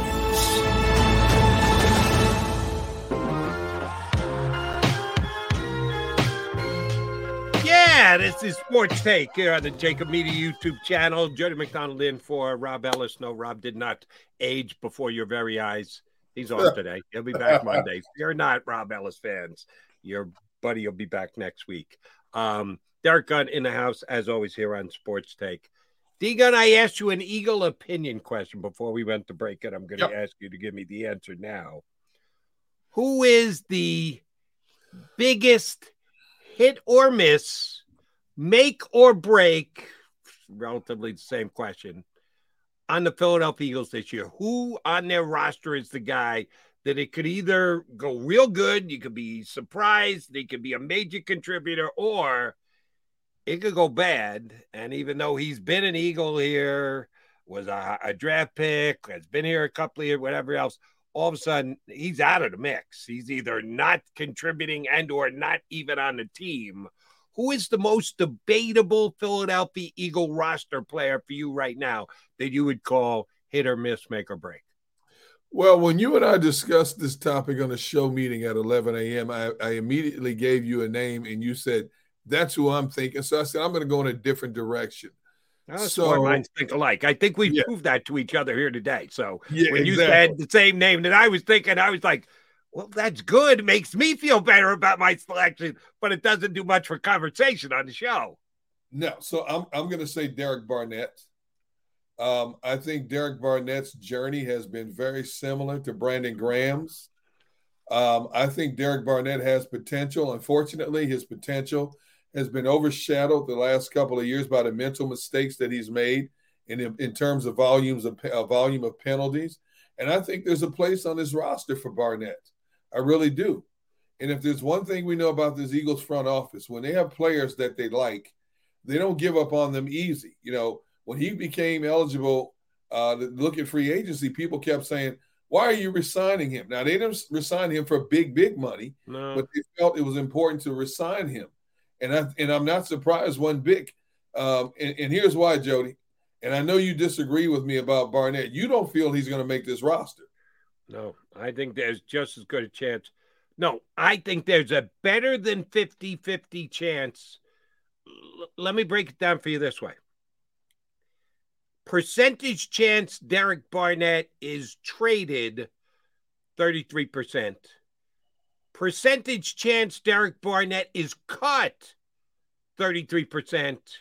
Percentage chance Derek Barnett is here, 33%. So 2/3 to 1/3, Derek Barnett's an ex-Eagle before they play their first game this season. The only way Derek Barnett will fall out of grace with this team in training camp is if that knee doesn't hold up and they're forced to make a decision. If they find out that knee is not ready to go and they're forced to fill a roster spot in a hurry, then I think they will set Derek Barnett aside. But if he's anywhere near what he was, he has a great burst off the snap. He has one of the best bends for an edge rusher in the game. And he's shown in his career, even though he's been inconsistent, that he can put good pressure on the quarterback. I looked at Barnett's numbers, his first 6 years in the league. Oh, wait, 2, 4, 5. His first 5 years in the league compared to Brandon Graham's first 5 years in the league, okay? So Brandon Graham lost much of the 2011 season because of an injury, his second year in the league. Derek Barnett lost all of last season because of an ACL injury. But when you can compare their 5 seasons, Barnett has 21.5 QB sacks. Brandon has 23.5. Barnett has averaged 3.58 sacks per season, which is not a lot for an edge rusher.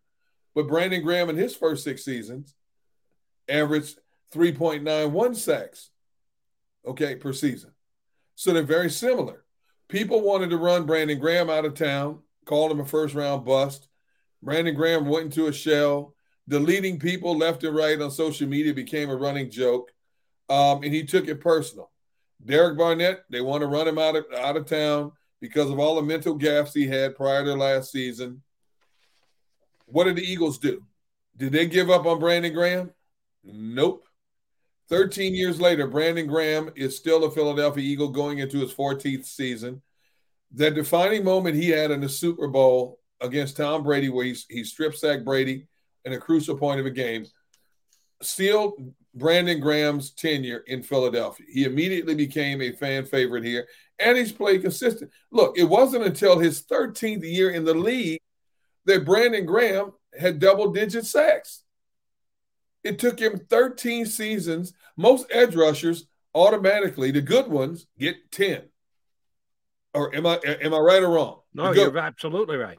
They get 10. Took Brandon Graham, and the closest he came was 9.5, his best season prior to that. Took him 13 seasons to get double digit. Derek Barnett has the ability to get double digit sacks. And even though we've seen a changing of the guard in terms of coaches on the defense and a significant change in the complexion of the personnel on defense with the deletion of 5 players that were heavily counted on to contribute last year, an influx of new players, free agency, and the draft, Derek Barnett is still here for a reason. And that's why I believe if that knee holds up and if he's back close to what he was being in 2021, Derek Barnett will be a Philadelphia Eagle. You said it was 13 years after he graduated from Michigan that Brandon Graham finally got double-digit sacks. Yes. 13 years after Derek Barnett graduated from Tennessee, he'll be back at Tennessee coaching the defensive ends on the Tennessee football squad. There's no way Derek Barnett is lasting 13 years in this league. No, I didn't say that. Not a prayer. Well, you're comping Brandon Graham and Derek Barnett. And I'm telling you, I don't know that Derek Barnett's going to be in the National Football League this year, let alone 6 years down the road like Brandon Graham has been. All right, there are some similarities to their stats. But here's the thing that Brandon Graham also brought to the table. He could play inside or out. You could move him inside. You could play him at DT. They don't do that with Derek Barnett. Derek Barnett's, as you said, a bend guy, a speed guy, an off-the-edge guy. And if you're that big and off-the-edge guy and you're averaging less than 4 sacks a year in your career, how good are you?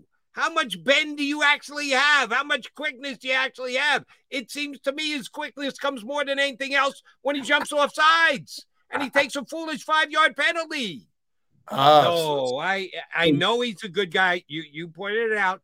The coaches love him. He puts in effort. He's got a good attitude. Yes. He works and plays well with others. All those things are very true. I don't want to knock the type of player that he is.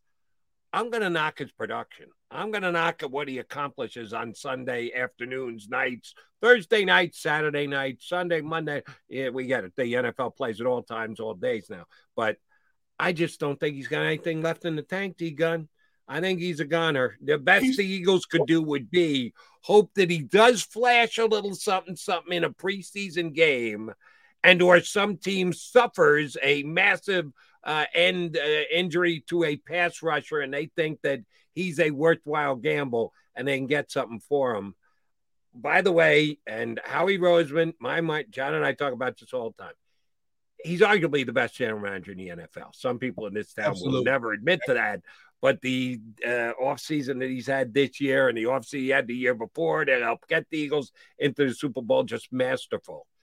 The dumb contract that he signed Derek Barnett to is going to come back and bite him in the ass. Mark my words, because when the Eagles move him this year, they're going to have to take a pretty big cap hit, which is going to eat up their available cap money. Yeah, no, Derek Barnett was a mistake as a re-signing. Okay.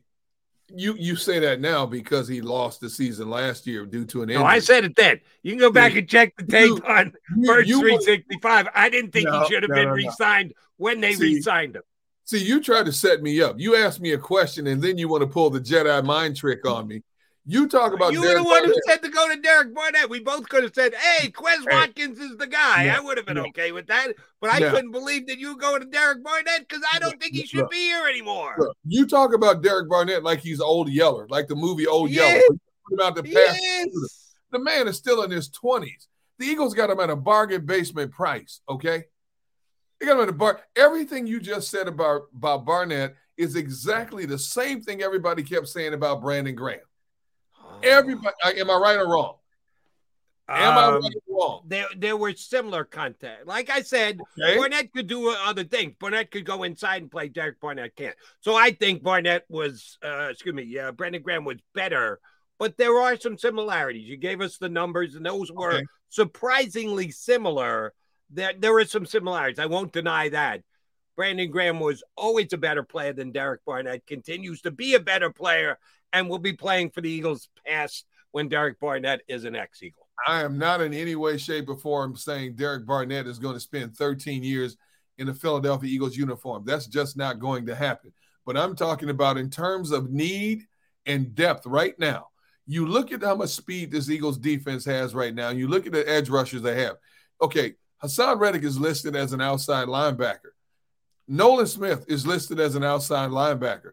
In terms of edge rushers, you have Brandon Graham and Josh Sweat. Who do you have beyond that? Janarius Robinson, Teron Jackson, Matt Leo. You going to tell me that Barnett is not better than any of those guys? Are you kidding me? Wow. Now, even if Howie Roseman decides that they're going to go out and make another move and bring in another edge rusher, what do they like to have? 4-man rotations. Are you telling me that Derek Barnett right now is worse than any of those 3 names that I just mentioned? Absolutely not. I'm not telling you that. Here's what I'm telling you. I don't care what the heck they list Hassan Reddick as. He's an edge pass rusher. That's what he is. You want to write LB next to his name on a sheet of paper and think that makes him a linebacker. It doesn't. They're not going to be dropping him into coverage. He's going to be coming off the edge going forward. And I believe the same exact thing is going to happen with Nolan Smith this year. So in that 4-man edge pass rushing rotation, Derrick Barnett is 5th, which means behind who? Who's the 4th ahead of him? Sweat, Reddick, 1, Brandon Graham, 3, and now you got me. Nolan Smith. Nolan Smith, yes, exactly. Those are the 4. Okay. We assume Nolan Smith has the capabilities of being a good one. Okay. We don't know that yet.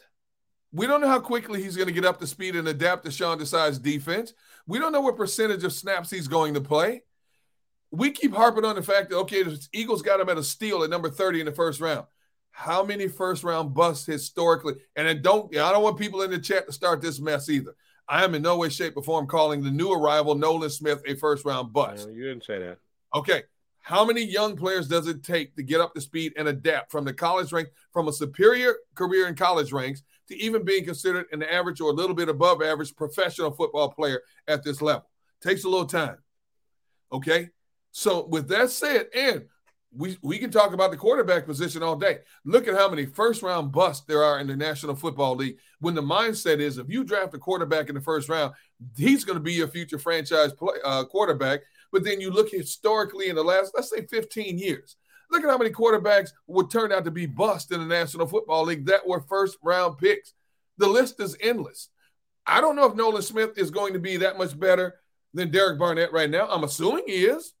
He has the potential to be, but I got to see it. And like the coaching staff, until we figure it out, Derrick Barnett is a safety valve. We've seen flashes of him being able to play at a high level. Again, because of that dark cloud over his head of all the mental mistakes he's made, jumping offside, unnecessary penalties, people are down on him. But Derrick Barnett has potential. There's a reason Howie Roseman still has him on this roster. Plain and simple. D-Gun. Plain and simple. If you are in your 6th season in the NFL and they're still talking about your potential, you know what that means? You're not good enough. By the time you're 6 years in the league, the word potential should no longer be a descriptive adjective about you. Really? Well, then, yes. Look at how, okay, there's 32 teams in the National Football League. Every team has a minimum 3 quarterbacks in the league, right? Yet every team in the league does not have a true starting quarterback. So you've got more than 60% of the guys putting on a uniform making 7-figure incomes being quarterbacks in the National Football League that have no business being in the National Football League.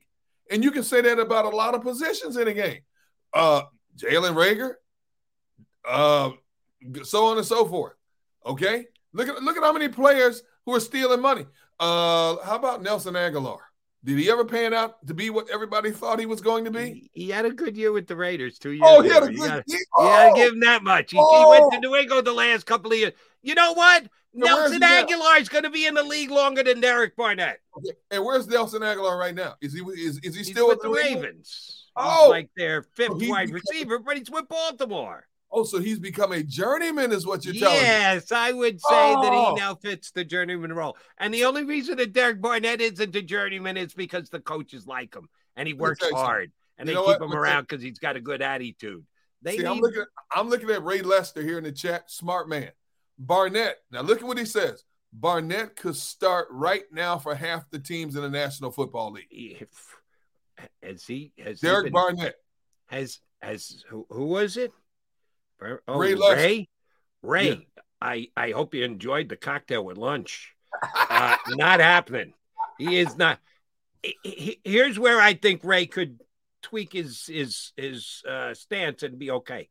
Okay. He could be in the rotation, like the Eagles. Who's going to be the starting edge players for the Eagles this year, D-Gun?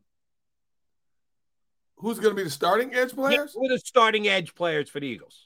It's probably going to be Hassan Reddick and Josh Sweat. There you go. So that means Brandon Graham is not a starter. Okay. They still like to have depth. This team Okay, loves but Brandon Graham's not a starter, and he got 11 and a half sacks. You're telling me Derrick Barnett, who hasn't played in a year, and the year before that got all of 2 sacks, is going to be a better player coming into this season than Brandon Graham? Brandon Graham can't even start for the Eagles. See, there you go with the Jedi mind trick again. I didn't say he was going to be a better player than Brandon Graham. Brandon Graham. No, what you did was agree with Ray, who said he could start for half of the teams in the league in a year. And I'm telling you, know why? Enjoy your cocktail, Ray. No, he can't. Because the product across the National Football League is watered down. In many positions, it's watered down. Okay? You're telling me that right now. The only position in question is edge rusher here. We're not talking about safeties or backup quarterbacks or running backs, which has become watered down. No, we're talking about edge guys where teams still put big bucks into them. Derrick Barnett could start at Arizona right now. Derrick Barnett could go down and start at Houston right now. I'm not saying he's going to be double-digit sacks. The comment was he could start for a number of teams. He could.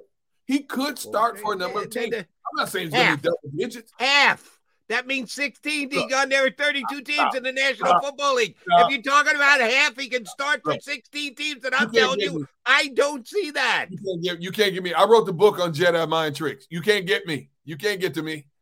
I wrote the book. Did he not write half? I said, did you not just reread his stream quote that said he could start for half of the teams in the NFL? No, he can't. Yes, he could.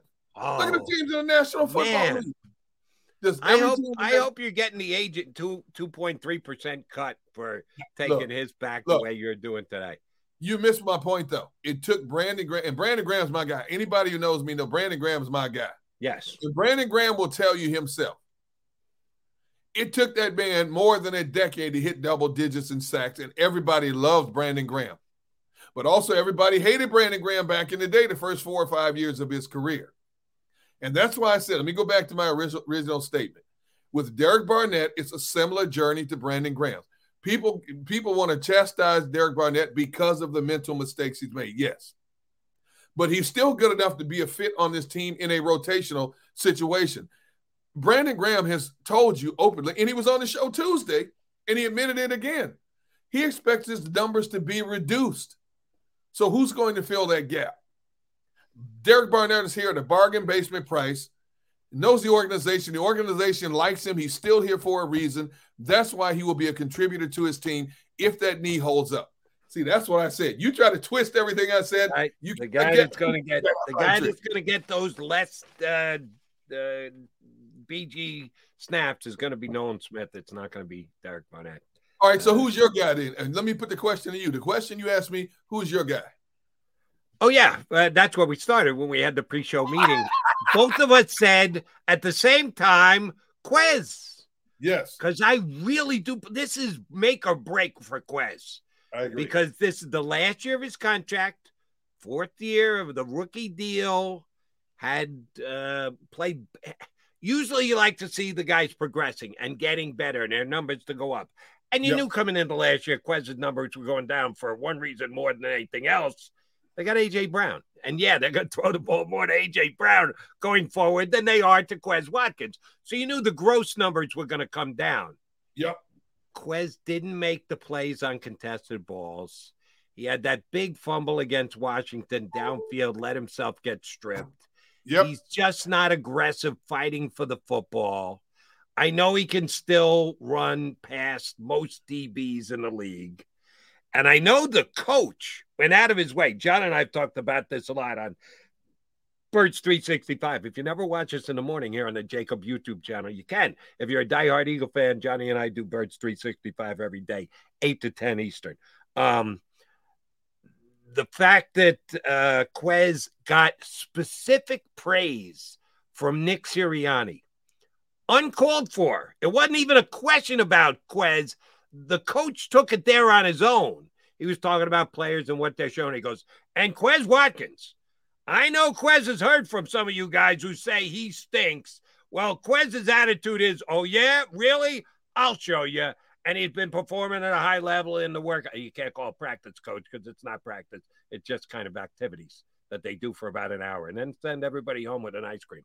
The coach has really gone to bat for Quez. So he's kind of putting his own reputation on the line.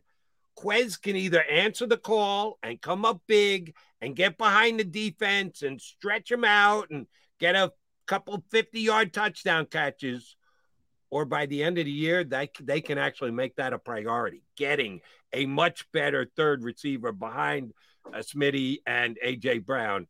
I really do believe it's a make or break year for Quez Watkins. Quez Watkins has too much talent to be averaging 10.7 yards a catch.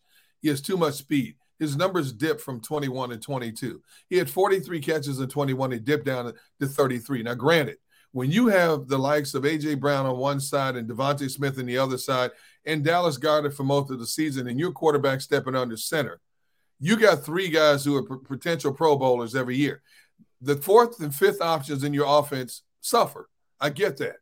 But in moments he had to shine, especially in that Super Bowl game, Quez Watkins came up small. Mm-hmm. He dropped the pass right in his hand that could have been a game changer in that Super Bowl for the Eagles. And people can't get that out of their minds. And we saw him drop a few passes in the season he should have caught.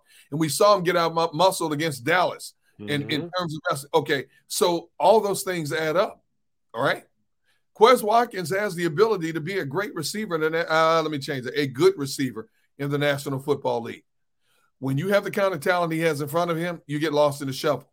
The biggest mistake Quez Watkins made this offseason was going on Twitter and making that comment, bleep all of you, I'm going to show you all. Should have kept his mouth shut, gone to OTAs, go to training camp, and let the numbers speak for themselves and the opportunities speak for themselves. Now that he put that statement out there, you know how it is, Jody. Even though statement is out there anymore because he took it down a while later, somebody already has it in their archives, and they're going to bring it up. The first time he falters, they're going to bring it up against him and add more significant pressure on him in this upcoming season. And I'm sure the coaches, and the reason he took it down, I guarantee you, number one, head of security and the coaching staff got to them and said, man, you better get that off your Twitter handle right away, all right?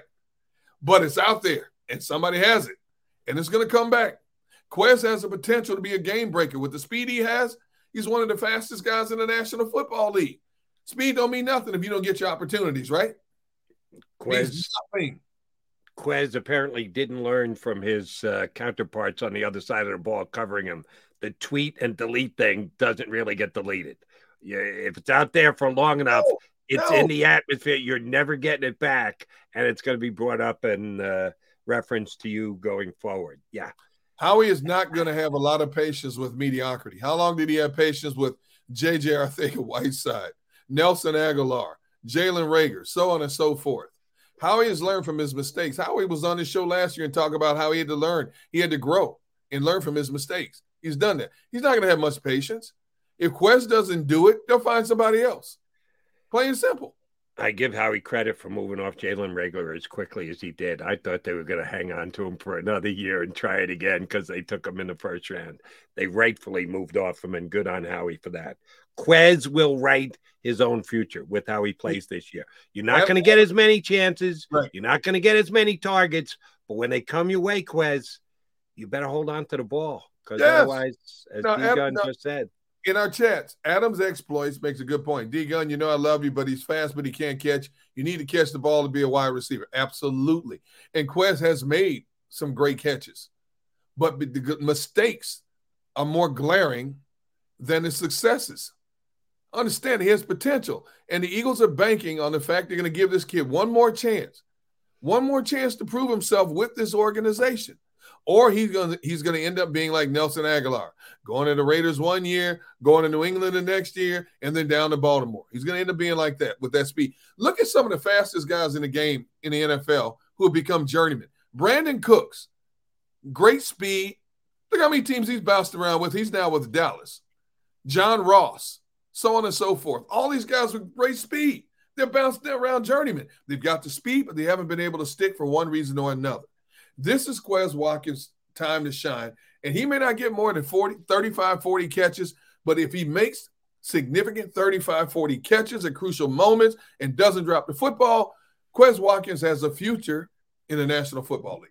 No, the previous year, 43 catches. This past year, 33. You knew the numbers were coming down, but the numbers came down even more so with yards per catch. The year before, 15. Last year, 10.7. You got it, Quez. You don't have to make a lot of plays, but when you make them, you got to make them big. That's right. And we'll see if that happens with it this year, and that'll be make or break for Quez Watkins. So that answers the question. I asked Derrick Gunn. He gave you his. I gave me mine. I think he agrees more with mine because he was going to go Quez. I do not agree with his. We'll see what kind of a season Derek Barnett has. We're going to revisit this in September. Oh, we will revisit it on Birds 365. If you guys want to have me over here on Sport Day, I'll be glad to talk Derek Barnett as the season goes on. All right, we got an hour left here on Sports Take. Yesterday, D. Gunn and Rob Ellis were lucky enough to have Jason Kelsey join the show. Jason said some very interesting things. I haven't heard the cuts yet. I was watching the Philly game. I apologize. Sorry, I didn't watch Sports Take yesterday. I had to watch the Phillies game. So I didn't catch Jason Kelsey yesterday. Said some very interesting things. So we're going to replay a little of that for you next here on Sports Take.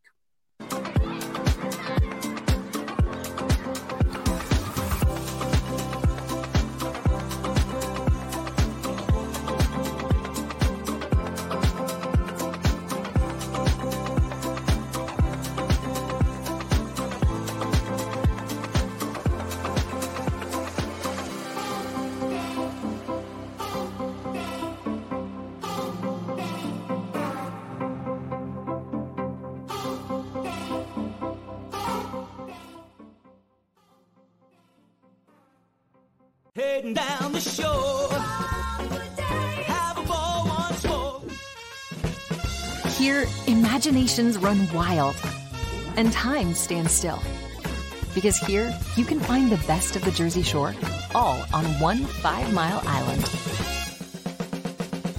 So leave the old you behind and get lost in the woods.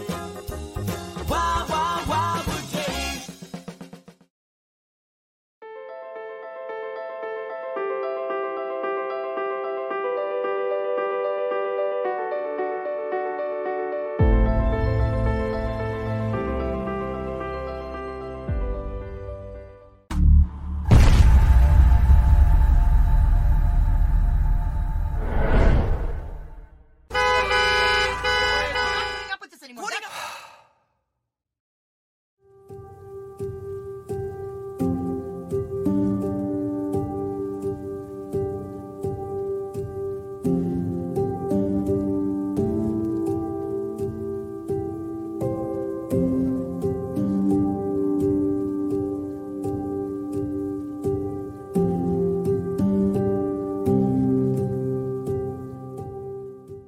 Score and save at Southeastern PA and Delaware with Colony Pools this football season, and let the experts close your pool with a custom Merlin safety cover in green for the birds. And if you join our Winter Watch team, we'll give you another 20% off, and Colony Pools will handle it all. Keep your tiles on your pool, not in your pool. Fly with Colony right now, birds fans. Visit flywithcolony.com.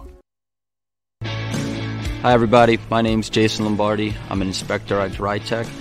At DryTech we offer 3 major services, the first one being basement waterproofing, the second service we offer is foundation and structural repairs, and then the third service that we offer is mold remediation.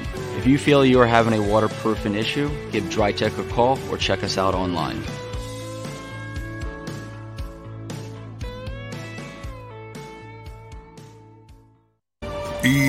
EAGLES, Eagles.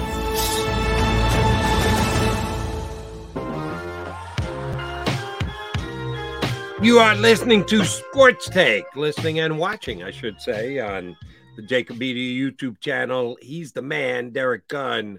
I'm the fill-in, Jody McDonald for Rob Ellis today. And we still got 55 minutes to keep you guys entertained and informed.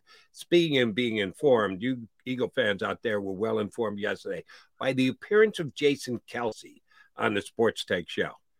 Our show is Birds 365. Ask us if we've ever gotten Jason Kelsey. The answer is no.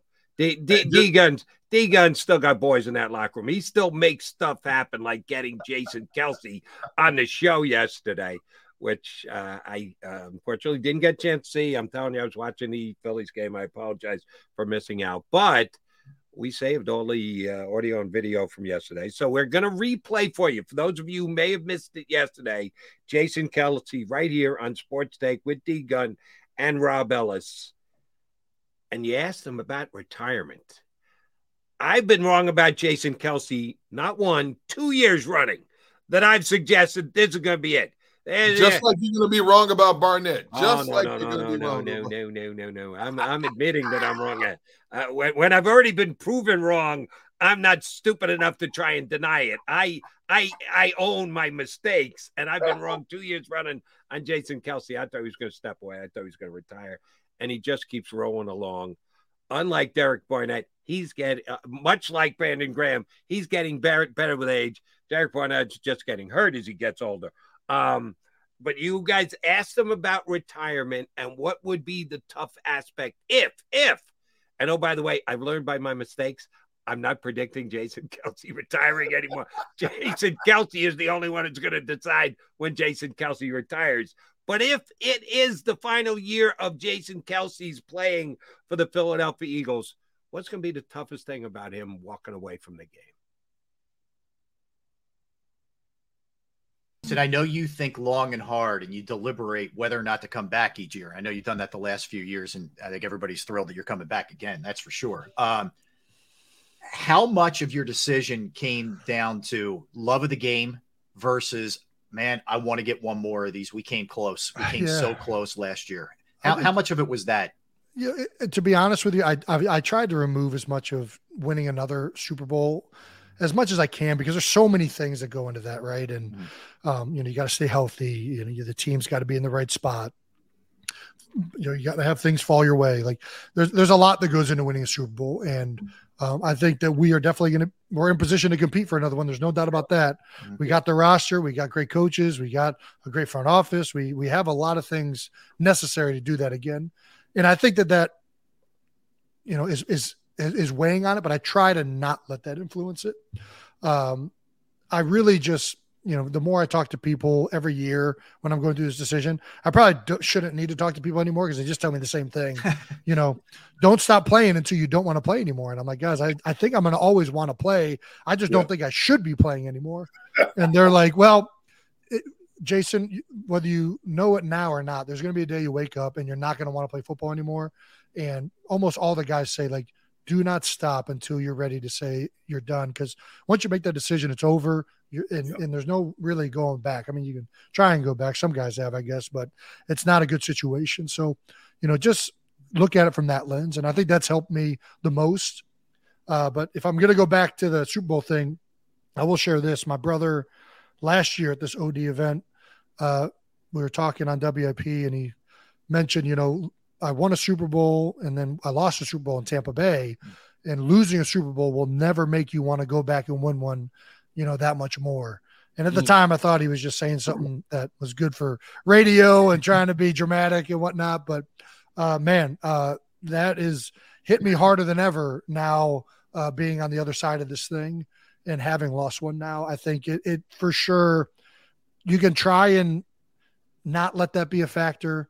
But man, the hunger and the desire to get back there and to finish it, even though it's going to be a completely new season, a new set of guys, and it's not the same team, you can't help but that be a factor for sure. Jason, when you look at where you are in your career right now, and you've talked for the last 3 to 4 years about the prospect of retiring, and yet here you stand. I've talked to so many players, and it's. I don't, for lack of a better word, I don't want to use the word fear factor, but for lack of a better word, is there a percentage of you that doesn't want to miss that camaraderie, that bond that you have in the locker room with those guys? A lot of players tell me it's so hard to let that go. Even though the end is coming, it's hard to let that aspect of it go. Yeah, well, I mean, that's the aspect that all the former players say they miss the most. It's not the actual game. It's being in the locker room. It's going and playing the game, but with your teammates, right? It's being around, quite frankly, a group of individuals who are all driven to be the best that they can be. They're not just, subsiding and getting by. Like, you guys are all in this together, trying to be the best in the world of what you do. That's a hard thing to come by. And I think, I've learned through talking to former players that is the thing that I'm probably going to miss the most. I think that's the thing that most guys miss. And, I don't, and I think that's why they say keep playing until you can't, because they know, having been made that decision already, that you're gonna miss that. And you don't want to let that go until you have. That's Jason Kelsey here yesterday on Sports Take. He's just such a smart dude and such a straight shooter. And he's not giving you any BS. He's talking from his heart basically every time he does one of these long-ranging interviews like you guys did yesterday. And I was glad to hear him say that he's not uber motivated because the Eagles got to the Super Bowl and lost last year. Because what he said is right, and I've heard others say the exact same thing. You can want it. You can want it more than anything else in your entire life, specifically a center, an offensive lineman who is a key element, but no one player can make that happen. You can't make that happen. Football's a 53-man game. You can't will yourself to a Super Bowl victory. It takes the entire team and the team effort, and you believe it's going to happen. And I believe the Eagles are going to be very good this year, and they're rightfully the favorite to win the NFC. You don't want to tie your decision to something like that. You want to tie it to something else like, yes, you'll wake up. Let me turn around and make it a question to you. Do you believe that actually happens? And if so, what's the percentage? Just one day you wake up and go, yeah, I'm not going to put the work in. I'm not going to go lift. I'm not going to go. That it hits an individual and he says, all right, enough's enough. Loved it. Love my teammates. Going to continue to talk about it on my podcast or do announcing or whatever. I'm not giving football up, but I'm not going to war anymore. I just can't do it anymore. You think that happens as often as Jason made it sound? Absolutely. And I've covered this game over 4 decades, and I can't tell you the number of players that I've talked to. And the opinions do vary, but a good percentage of them will say, you wake up and you realize you just can't, or more importantly, you don't want to put your body through that anymore. Because the older you get, it takes that much longer for you to get back to where you want to be. Mm-hmm. And then it becomes more mental than physical. And it becomes exhausting mentally to train during the off season, to compete at the highest level, to hold off some young guy trying to take a spot that you want. There are some guys that hold on too long just for a paycheck. But there are a number of guys who are honest with themselves and say, I've hit the end of the road. Now they may initially go into the offseason saying, yeah, I'm going to come back and give it one more try. But then they wake up at one point during the offseason and say, you know what? I'm done with this. I don't want to go to voluntary camps anymore. I don't want to go to mandatory mini camps anymore. I don't want to get beat up in training camp in August. The hot summers of August, it's time for me to look for something else to do. But here's the interesting thing, and Jason Kelsey, but in no way, shape, or form falls into this category. There are a number of players who fear taking that leap of faith into life after being a professional athlete. You figure the percentage is small to make it to begin with. It's like 1% out of all the guys who play football or any sport that actually make it. But you've played this game that you love from the time it's Pop Warner to high school to college, and you live the dream of being drafted by a team in the National Football League, and you want to see how long you can hold on to that and get those free perks and make that kind of money that the average person will never see in their lives for as long as you can.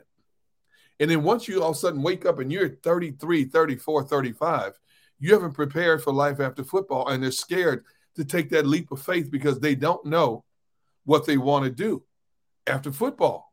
And in a profession where the statistics show that 80% of the workforce ends up broke after they're done playing, in a profession where the average lifespan is 3.5 years, you're not prepared because you're not going to make that same kind of money that you're accustomed to making for a short amount of time. For every Tom Brady and Aaron Rodgers and Patrick Mahomes who are making $300, $400, $500 million, this is a lot of guys hovering around the $1 million mark. and they don't make it. And what do? There's a big fear factor there. And Understood. So when I look at a Jason Kelce, it's not about the money. It's not about the ring. And right now, it's that struggle of that camaraderie. That's the thing he'll miss the most. Being in that locker room, huddling with these guys. And because when it's gone, it's gone. It's gone, Jody. It's gone. Understood. And you guys rightfully followed up after the bit that we played for you. You talked about his after retirement. If and when the decision comes down and he does walk away, he's going to be just fine. Because while he's still playing, he has already become a member of the media. His New Heights podcast with his brother is one of the most listened to podcasts in the whole sporting universe. So he's already doing well. I know a little bit about podcasts. I know most of them you don't make a whole hell of a lot of money on. Some people have made it into an unbelievable industry, like Bill Simmons. But Jason Kelce doing pretty well for himself and his brother already with their New Heights podcast, already having success. That's going to be a source of income when he's not making his over $10 million to play Eagles center. He'll be just fine. And I really appreciated the answer when you guys talked about him being a member of the media after his retirement.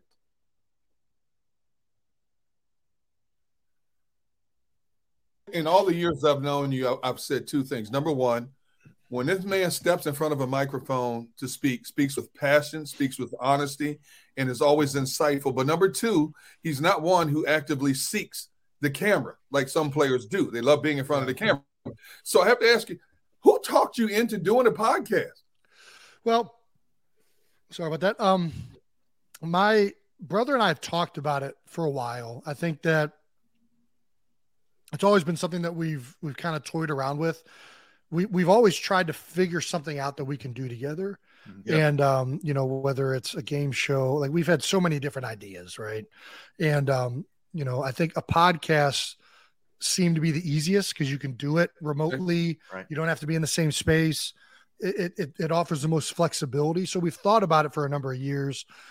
His team, A&A management, has been trying to facilitate kind of a way to make that happen, and kind of got linked up with the right crew that, it all the pieces just came together. And I think we felt more comfortable also seeing other players do it and have success, and not, a big worry about starting the podcast was, how the season doesn't go well. This ain't going to go over well, especially in Philadelphia. Like you're going to see blowback from it. Yeah. So I think we were both pretty confident with how our teams were going to do. Draymond Green was fresh off of starting his podcast and going to the finals in the NBA the year before we did it. So there was a lot of stuff that was like, you know what, it's worth taking a stab at and getting it going. I reached out to Chris Long, who obviously played with for a couple of years. Yep. And he was like, man, my biggest advice is start it while you're still playing. Yep. It's going to gain so much traction quicker if you do it while you're still playing. And glad I certainly heeded that advice. You've had a lot of like pinch me moments in your life. I mean, certainly the playing Travis in the Super Bowl and how crazy that was. But when he was hosting SNL, and you were great too in your cameos that you made. Is there ever a minute where you're sitting in the seats and you're like, dude, my brother's on the stage right now giving a monologue for Saturday Night Live? Yeah, absolutely. No, it was very surreal. That's obviously such an iconic show that we all grew up watching. And I was, first of all, flabbergasted when he told me he was offered to host it. Right. I'm like, wait, they want you to host Saturday Night Live? Like, is this real? But then it kind of hit me again. We were doing one of the rehearsals, right? And this isn't even the dress rehearsal. I think this is the kind of running through the monologue the night before the dress rehearsal and show. And he comes out and he starts crying. And I'm like, what is going on? And I asked him after, so he kind of composed himself, finished his monologue, and they're getting set for the next deal that they're going to practice. I'm like, what? You all right? What kind of got you? What was it? And he said, dude, when I was back there, and I guess I didn't know this, I don't know if you guys know, but that little door that they come out of, that all the guests come out of where the band's playing. Yeah. Well, a lot of the hosts and people that have been there throughout the history of the show have signed it and written things on it. So like he's back there getting ready to come out, and he's seeing like Adam Sandler, Chris Farley, like all these like iconic people, and I think it just all hit him at one time. Wow. Like, dude, I'm about to be on a stage and on a show that is like such an epic scale, and just seeing all those people, I think really just all hit him. Fun stuff. I had not known that stuff about signed walls on the back of Saturday Night Live. That was pretty cool. Yeah, and it was his brother, but they incorporated our Eagles Kelsey into it.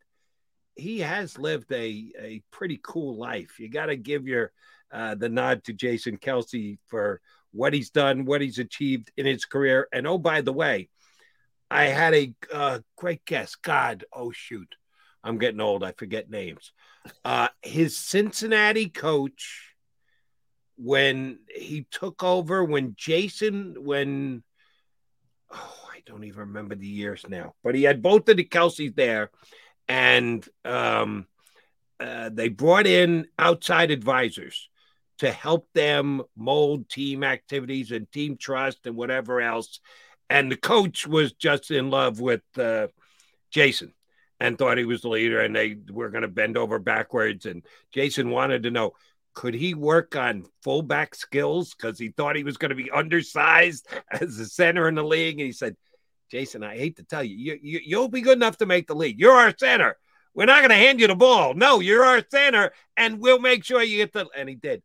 But they did these team activities and met meetings and whatever else. And after the coach got to meet with the team motivator and the evaluator, he said, yeah, your leader is Kelsey. And he said, see, I knew we didn't really need this stuff, because I could have told you Kelsey he's our center. Oh, no, not the center. The other guy, the tight end, the guy who he had to turn around and suspend for the team because of smoking marijuana. He said, oh, no, they follow him. Oh, they follow the center too.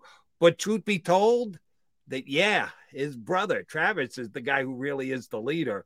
So that family has had one hell of a ride that was capped by the Super Bowl this past year. Think about it.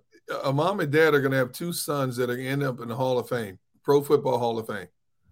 I mean, that's phenomenal. That doesn't happen often. And I think the brother has brought out a different personality in Jason and helped him loosen up.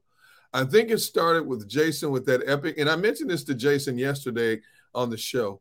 I think it started when he had that epic speech at the Art Museum after they won the Super Bowl after the 2007. That speech will forever be a part of Philadelphia legend.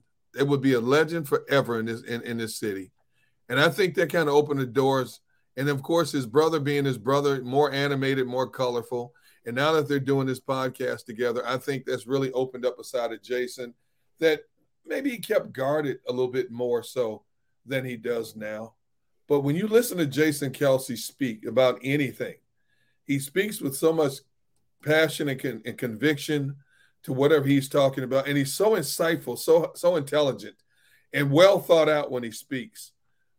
He always gives you, like us in the media, we're always looking for something from a player or a coach that we can gravitate towards and use for conversation for one of our shows or any given show. Jason Kelsey always gives you something you can hold on to for discussion down the road. Both of these young men have had tremendous lives, tremendous careers, and we're lucky enough to have Jason Kelsey with us here for at least one more year. So, all right, before we take a timeout, I'm going to put you to the test here, Mr. Gunn. You want to be wrong like Jody McDonald? You want to prove that you don't know what Jason Kelsey's going to do? You're going to go on the record and say, nah, this isn't the last year, 2024. We're going to get him back on the show again. We're going to be listening to the podcast. He's going nowhere fast. They're going to have to pull him out by his jersey and throw him out of the NovaCare complex. Or do you think he's going to walk away and finally say, yeah, I put my body through enough? He's got success written on him after football as well. Is this going to be Kelsey's last year as an Eagle? After listening to what he said yesterday, and after us listening and debating whether he was going to retire for the last 3 to 4 years because he put it out there and he's still here being the engine that drives this Eagles offense from the trenches. I'm going to put it like this. If he gets through this season relatively unscathed injury-wise, even if they don't win the Super Bowl, if you're asking me to put dollars and cents to it, I would say don't be surprised if Jason Kelce comes back in 2024. He is a coach on the field. He loves playing the game. He still loves being around the guys in the locker room, the camaraderie, as you heard him mention, and all that good stuff. And I believe that Jason Kelce could come back again in 2024 and still play at a high level to the point he would be considered one of the top 2 or 3 centers in the game, a year older and a year wiser. So after he's fooled us for the last 3 years in particular, I'm not falling for anything again beyond this season. Yeah, I made you answer the question. I'm not answering the question because I've looked like a fool 2 years running, and I'm not going to do it again. But I will say this. I think a major determining factor is going to be something that he doesn't want to think about. The Eagles, God forbid you ever bring it up in their presence, they get annoyed. He's been lucky in that he's not gotten injured. No. He's played all these consecutive games in a row. He's as tough a guy as they come because we know how much he's played with in pain. But sometimes you get hurt. You can't play. They're not going to let you out onto the field. No, sorry, you're out. You're on the injured list. You can't play. He's never dealt with that. It's always been injuries that it was a pain tolerance thing. How much pain could he put up with while playing? And, of course, he plays through it all. There's a little luck involved. Not all luck, but there's a little luck involved there. Only John McMullen tells me all the time, the Eagles don't want you ever using the word luck. Nothing is luck. It's it's your hard work. It's all control. Well, there's luck in every facet of life, including not getting injured on a football field. That could be the thing that actually costs him. If he suffers a pretty big injury this year and misses time and knows not only does he just have to keep up the snuff at his advanced age playing his position, oh, by the way, you got to rehab the injury and get good enough just to get to the point where you get back to the level you got to be able to play at. That could be the thing that helps make his decision for him. All right, he's D Gunn. I'm Jody Mack, and for Rob Ellis. Come back. There's one more Jason Kelce clip I want to play for you because we're talking around. Is it his last year? Where did he? Who's going to be the center when Jason Kelce does decide he needs to walk away from the game? He's been working hand in hand with his potential replacement, Beef Jerky, who, oh, by the way, may be playing next to him. Not replacing him, but playing right next to him on the line. The guys yesterday had a interesting take from Jason Kelce on Cam Jerkins and where his future lies. We'll play that for you when we come back next here on Sports Day. Do you stream on a Roku, Fire Stick, Google TV, or Apple TV? Now you can watch 6ABC 24/7 with the 6ABC Philadelphia streaming app. And the big story on Action News? Search 6ABC Philadelphia and start streaming today. Go to get your game on. Go for the beers. Go for the cheers. Go for the hit and the hits. Go for the stakes and the stakes. Go to get your parlay on. Go to get your party on. Go for the scene. Go for the screens. Go for the gallery. Go for the win. Go to Ocean. Visit theoceanac.com to plan your visit. The greatest fans on earth. It's a bold statement, but would you expect anything less from Philadelphia? 58 years of heartache creates a toughness, a grit, a resolve not found in most. Sure, our prayers were answered, but now that we've had a taste, we're looking for more.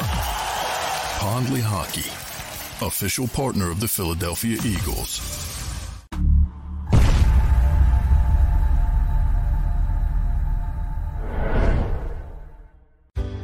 Go passionately. Go fearlessly. Go confidently. Go first! Go confidently towards your goals with First Trust, Philly's hometown bank for nearly 90 years, and the official bank of the Philadelphia Eagles. We're focused on getting you over the goal line. So go with conviction, go with trust, Go Birds! and go forward with us by your side. First Trust Bank, the official bank of Philadelphia Dreams. Oh, and go Birds. All right, did you know I was the mommy slam dunk champion? Really? Yes, really don't sound so surprised. Let's see it. Oh, you're ready. All right, here we go. Let's hear the crowd. So go to right, I go to left, got fake 'em out. Mama, go up, mama! She did it. Again? You can't avoid gravity, but United Healthcare can help you avoid financial surprises by helping you compare costs and doctor quality ratings. United Healthcare. Uh-huh.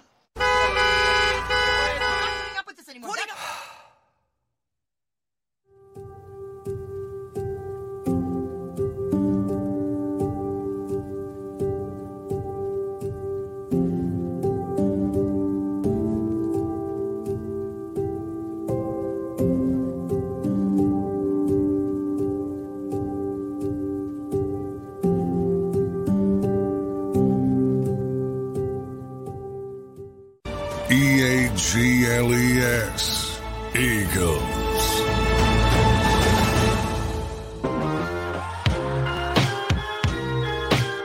Jody Mack in for Rob Ellis with the man, D Gunn on Sports Take. Final segment for us. Appreciate you streaming in. Appreciate all the guys and gals, don't want to leave the ladies out, who contributed on the stream today. Oh, you got something you want to drop on those who will be doing streaming potential self-effacing stuff to send to you, D Gunn? You really think this is going to happen? You're going to get the folks to say, yeah, let me send in a goofy picture so D Gunn and Rob Ellis can make fun of me on Sports Take. Yes. Our crew, our regulars have been faithful for a year. They've taken shots at us every day. We have been good sports about letting them inside our personal lives and our past and stuff like that. So we threw the gauntlet out there, and a lot of people have responded. So I'm going to see if they live up to it. I've even had a few of them DM me and say, okay, what do we need to send you? So once again, for those of you joining late, if you want to this weekend, send your pictures, your past look, your present look comparison, something you did that might be slightly embarrassing to you, and send it to our new email address of sportstakejacob@gmail.com. Sportstakejacob, JAKIB, @gmail.com. A lot of them have already said we're going to get on it this weekend. And next week, Rob and I are going to start sifting through them and put them on the air. And it gives us a chance to critique them in their past and present lives as well. It sounds like a lot of fun. I hope you get the responses that you're looking for. If it were me, I'd keep to myself. I can poke fun at you guys. You're getting paid to do this. I don't get paid to watch you guys. So no, I'm not going to give you any material to throw at me. No. I hope you're right. I hope I'm very wrong about that. You guys could have a lot of fun with that. All right. Couple of things. I don't know about where you are, but I'm looking outside my window right now. It's like a monsoon out here. No, really? Dude, it's raining hard enough. You can drive a boat down my street. Oh, no. I'm over here in New Jersey. Sun's out. There's no monsoon. There's actual sun. It's been overcast all day. First time today I've seen the sun. Wow, we got weird weather. And you know when else that happened? The other night when the Philly game got rained out. Yeah. I was doing stuff around the house, whatever. I knew it was going to start at 6:40. I got in front of my TV. It was just before 7 o'clock. I turned it on. They're in alternate programming on NBC Sports Philadelphia. What the hell? Because I just come from outside, and it was overcast, and it had rained, and there was a little water on the ground. But there's no downpours or anything. It was just drizzle during the day. And apparently it poured over in South Philadelphia, which is only 20 miles from my house. But I got next to nothing over here in Jersey. What, do you live in a bubble or something? Must be, I guess. Dude, I'm looking out here now. It's been pouring like this for the last half hour, 40 minutes. Oh, no. I hadn't looked outside, but now that you ask, I can tell from my little window down here in my man cave that the sun is out. But the sun is always out for Jason Kelce, and I just remembered who it was. Yeah, I remembered because I looked it up. Who was Butch Jones. Butch Jones was the coach of Cincinnati, who then went on to become the coach of Tennessee, spent a year with that Alabama guy who wins all the time as an assistant, and is now the head coach at Arkansas State. So I thought it'd be great to get him on. I got him on the week before the Super Bowl. Jason playing, the two Kelceys playing each other, and he was good enough to come on. He invited me down. He said, Jody, anytime you want to come down to an Arkansas State game, come on down. We're building this program up. Man, he went into full coach recruiting mode. Like I can do anything for him. Coach, I can't tackle. I can't run. I can't throw. You don't need me. I appreciate the offer, but you can give up the recruiting thing. I'm not going to be able to do you any good. But it was just a great interview, and he was a really, really, really nice and a good guy and a true coach. And he said, man, Jason Kelce, one of the best players I ever coached because he cared, because he was committed, because he was a teammate, and everybody pulled together. And Jason Kelce pulled the rope as much as anybody he coached up until that point and thereafter, which is a perfect lead in to the last clip we're going to play for you when Jason was here on Sports Take yesterday. In talking about how much he's got left and when is he going to know, and is he going to retire, and is he motivated to win another Super Bowl? One thing we know about Jason Kelce is that he's always going to take care of his teammates, and he's going to do the right thing by his team and by his teammates, which includes Cam Jurgens, who last year was drafted to replace Jason Kelce at center. When? Nobody said, nobody committed. It's going to be when it happens, when Jason Kelce kind of decides it's going to happen. That's we're going to make Cam Jurgens our new center, which, oh, by the way, they drafted Isaac Seumalo to replace Jason Kelce at center. Didn't happen. They drafted Dickerson to replace Jason Kelce at center. Didn't happen. Now they've replaced Jurgens at center to replace Jason Kelce, except Kelce's not going anywhere this year. And Jurgens may actually be moving over to the right guard. I'm very interested to see what you guys were able to get out of Jason Kelce yesterday, talking about his teammate Cam Jurgens. When you're in a profession where guys are constantly looking over their shoulders, wondering who's going to take their position, but you are so secure in who you are and what you do, you go out and endorse them drafting a Cam Jurgens. What did you see in this young man? What did you see in him? Well, I mean, he's got a lot of tools. I mean, he's incredibly athletic, very, very strong. He's got long arms. He finishes plays. He's a hard worker. I mean, pretty much everything you want to see, you saw in him. First of all, I think the world of Cam Jurgens. I think he has the potential to be better than I have ever been as a center with the skill set he has. And I'm excited to watch that growth as a player and to get an opportunity here at right guard to play this year, especially. But I've seen so many guys handle it the way you just said, D Gunn, of like, who's trying to take my job, and it never works out. It always ends bad. Like if the guy is going to end up being better than you and taking your job, it's going to happen. Now you can either be, pissy about it and have a bad attitude and choose not to be a functioning member of a team and help the guy and be remembered that way. Or you can be a part of this and you can, like, at the very least, if the guy's better than me or if the guy's whoever I am and there's somebody behind me and he ends up starting like he's going to if he's a great player, you can either be the guy that's remembered as this guy did everything to prevent me from getting this job and didn't help me at all, or you can be the guy that's like, hey, this guy helped me get there. And he was a part of my success and career. And I've always I've seen so many guys take the wrong mindset on it. And it just is, it's not good for the team. It's not good for the room. And it's really just not good for them, because then ultimately it ends up staining their kind of legacy. So having witnessed that, I think that, and also being at a point in my career where, quite frankly, if he takes my job, I'm fine with it. I think all of that goes into it. I read something. I can't remember what it was, or it might have been on New Heights. You made reference to Howard Mudd, and I think people forget.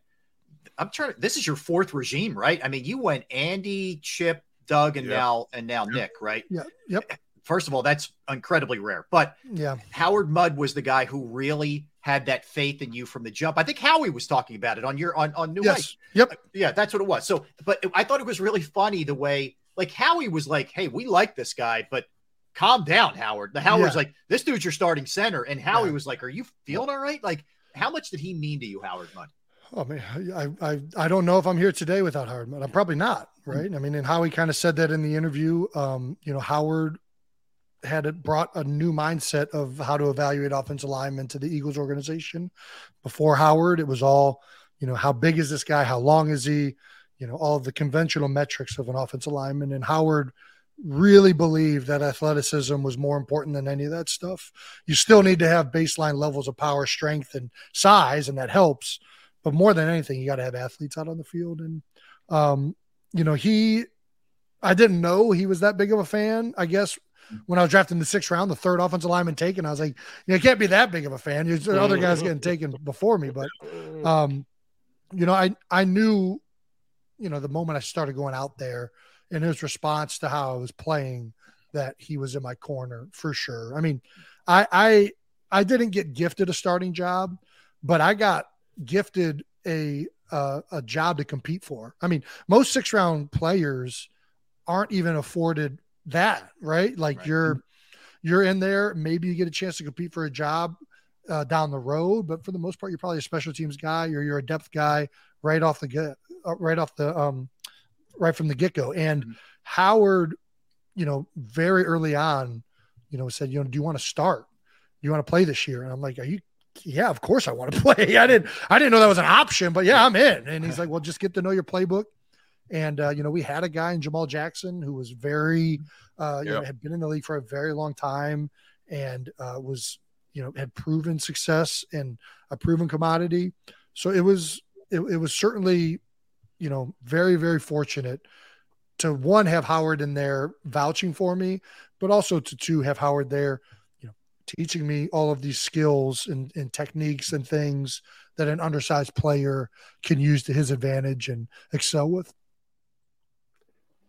So that was Jason Kelce on with the guys yesterday here on Sports Take. Great interview you guys did. Appreciate being able to play bits and pieces of it back today.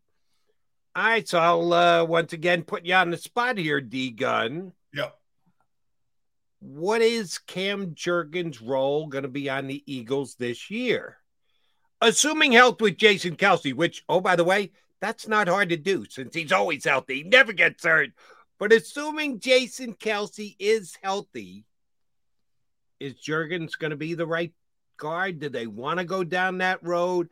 If he and Steen play very similarly, and Howard Mudd will be the be-all judge of it, we do believe, and it's kind of hard to differentiate. Do you think they put Jurgens in there because he's a year further in? He's a second-year player. Steen's a rookie.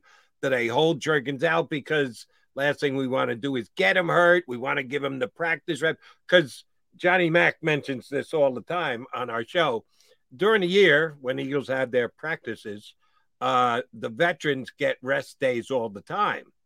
And somebody needs to snap the ball when you're getting your work in, when your veteran guys are given downtime.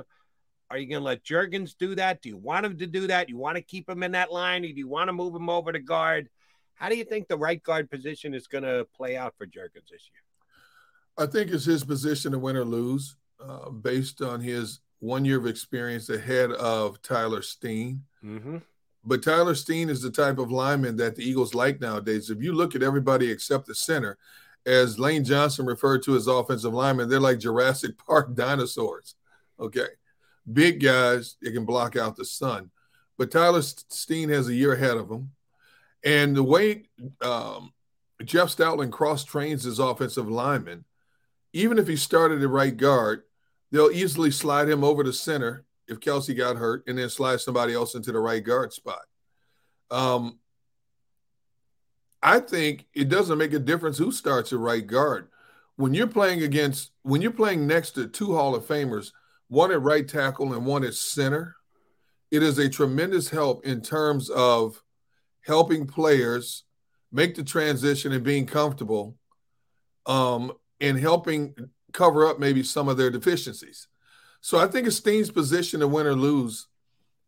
He's going to get a push eventually from Steen. I'm sorry, I think it's Jurgen's position to win or lose. He's going to get a push eventually from Steen, but going in, I'd be surprised if Jurgens is not the starting right guard.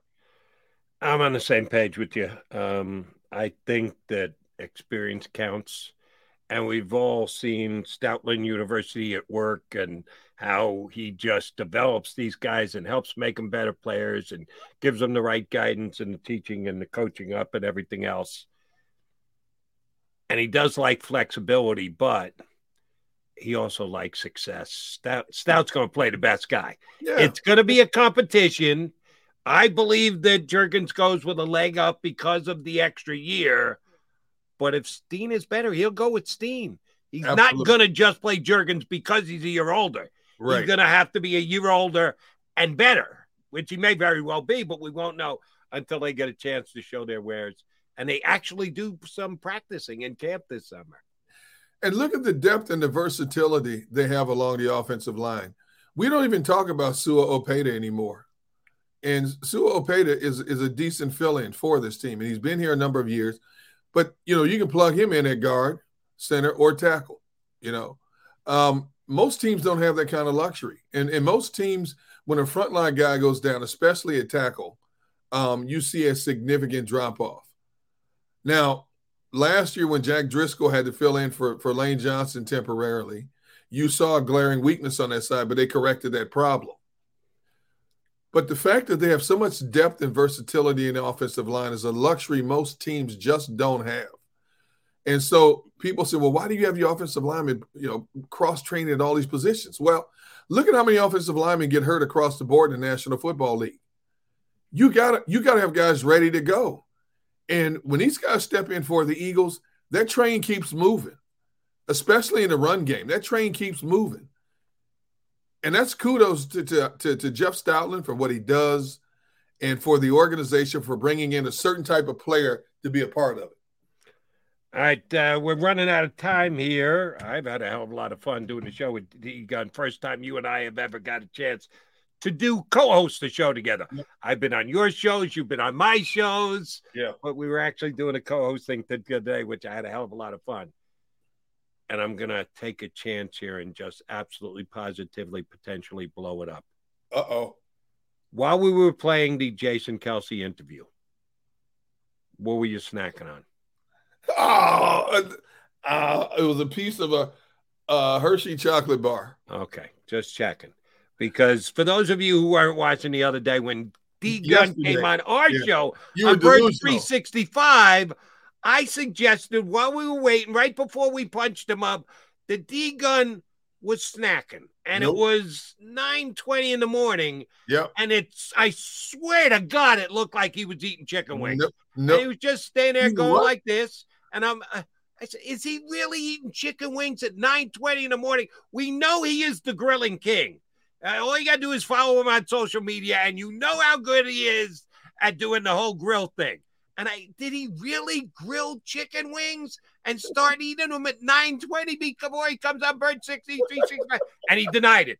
Just flat out denied it. Said, didn't happen. I wasn't eating. Don't know what the hell you're talking about, McDonald.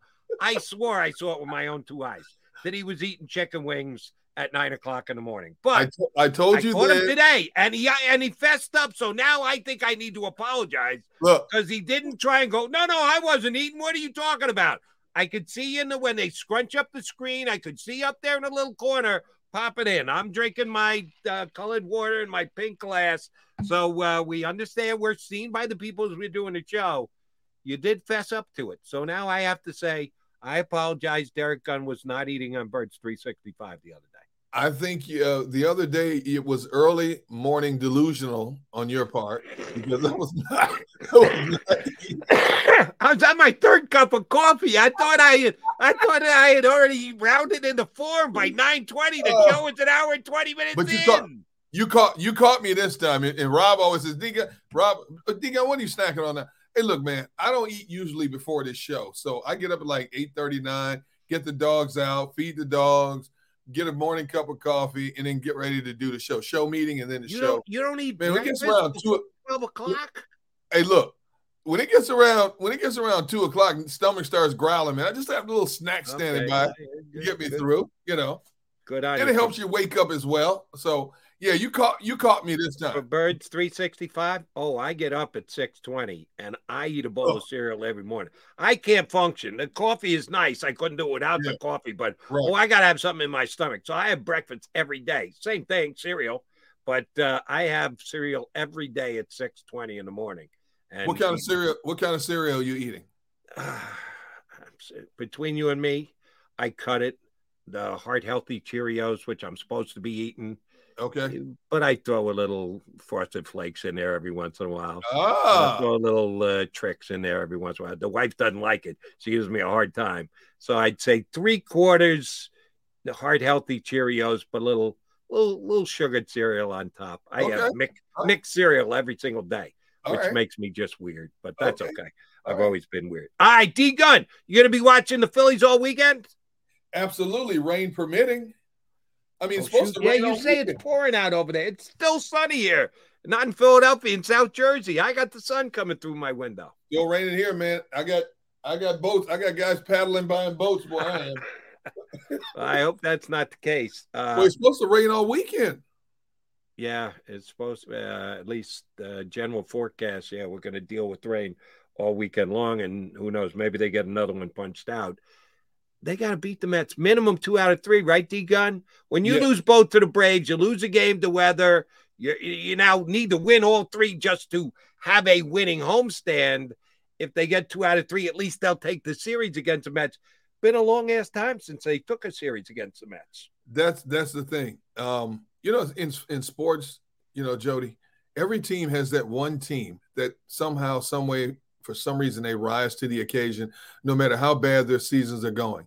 And the Mets have been basically one of the laughing stocks in baseball this year because they spent like $500 million in free agency this offseason, and they're 4 games below 500. Only a couple of games behind the Phillies, but this team has the Phillies numbers. It was always the Marlins and the Mets who've had the Phillies numbers, and you have to. Now, we can say the Phillies got their measure of revenge against the Dodgers. Dodgers smoked them out in L.A. They get their measure of revenge here. They won, 3 out of 4 from Arizona, which is a good, And then they come back and they beat up on Oakland and the Nationals. And let's face it, they barely got by Oakland. They were close games in Oakland. Okay. Now you come home, you get wiped away by Atlanta. Now you got the hated Mets coming here. You have to take 2 out of 3 from the Mets. And I'm not looking, a lot of people like to put, is this a must-win? No, because it's only June. It's not September. Right. But to set a standard, to send a message, to set a tone, you have to get 2 out of 3 from the Mets this weekend, man. If you get these games in, you better get 2 out of 3 from the Mets this weekend.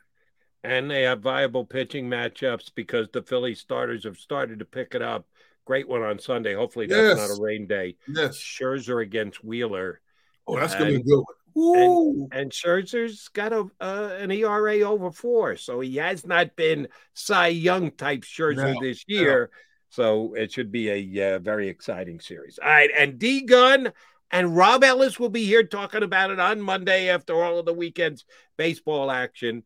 Robbie E is going to fill in for me a couple of times on Birds 365 next week. Okay. So I did a little favor in advance and covered one of his shifts over here. It was my pleasure, D Gunn. Thank you very much for putting up with me. And damn, you're very good at what you do, except in evaluating Derrick Barnett. Other than that, you got everything down. Derrick Barnett, I hope that your check's in the mail because you talked him up much more than the. We shall see. But I must say this. It's been way overdue, but I enjoyed it thoroughly hanging out today with you, Jody. I love a great debate. Helps time go by, and especially when both sides have legitimate arguments. Yes, not your side, but both sides have legitimate arguments. As always, as expected, you are the consummate professional. I've listened to you for years. I've been in this market since 1997. I've listened to you for years, and I enjoyed, chopping it up with you for a while. And what a yeoman's job. You're in WIP till 3 in the morning.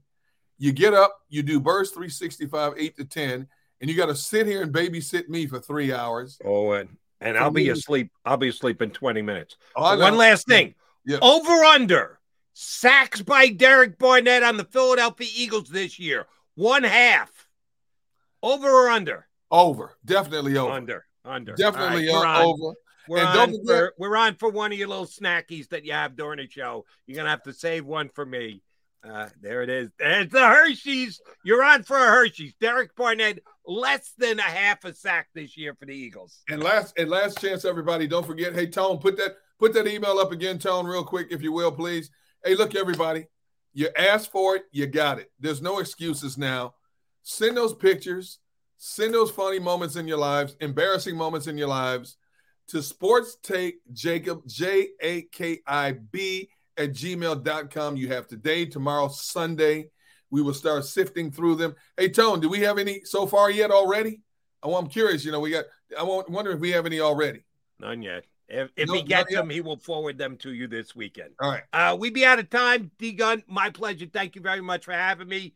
Coming up next, you got the National Football Show. Mr. Cilio joins you on the Jacob Media YouTube channel. Go for the beers. Go for the cheers. Go for the hit and the hits. Go for the scene. Go for the screens. Go for the gallery. Go for the win. Go to Ocean.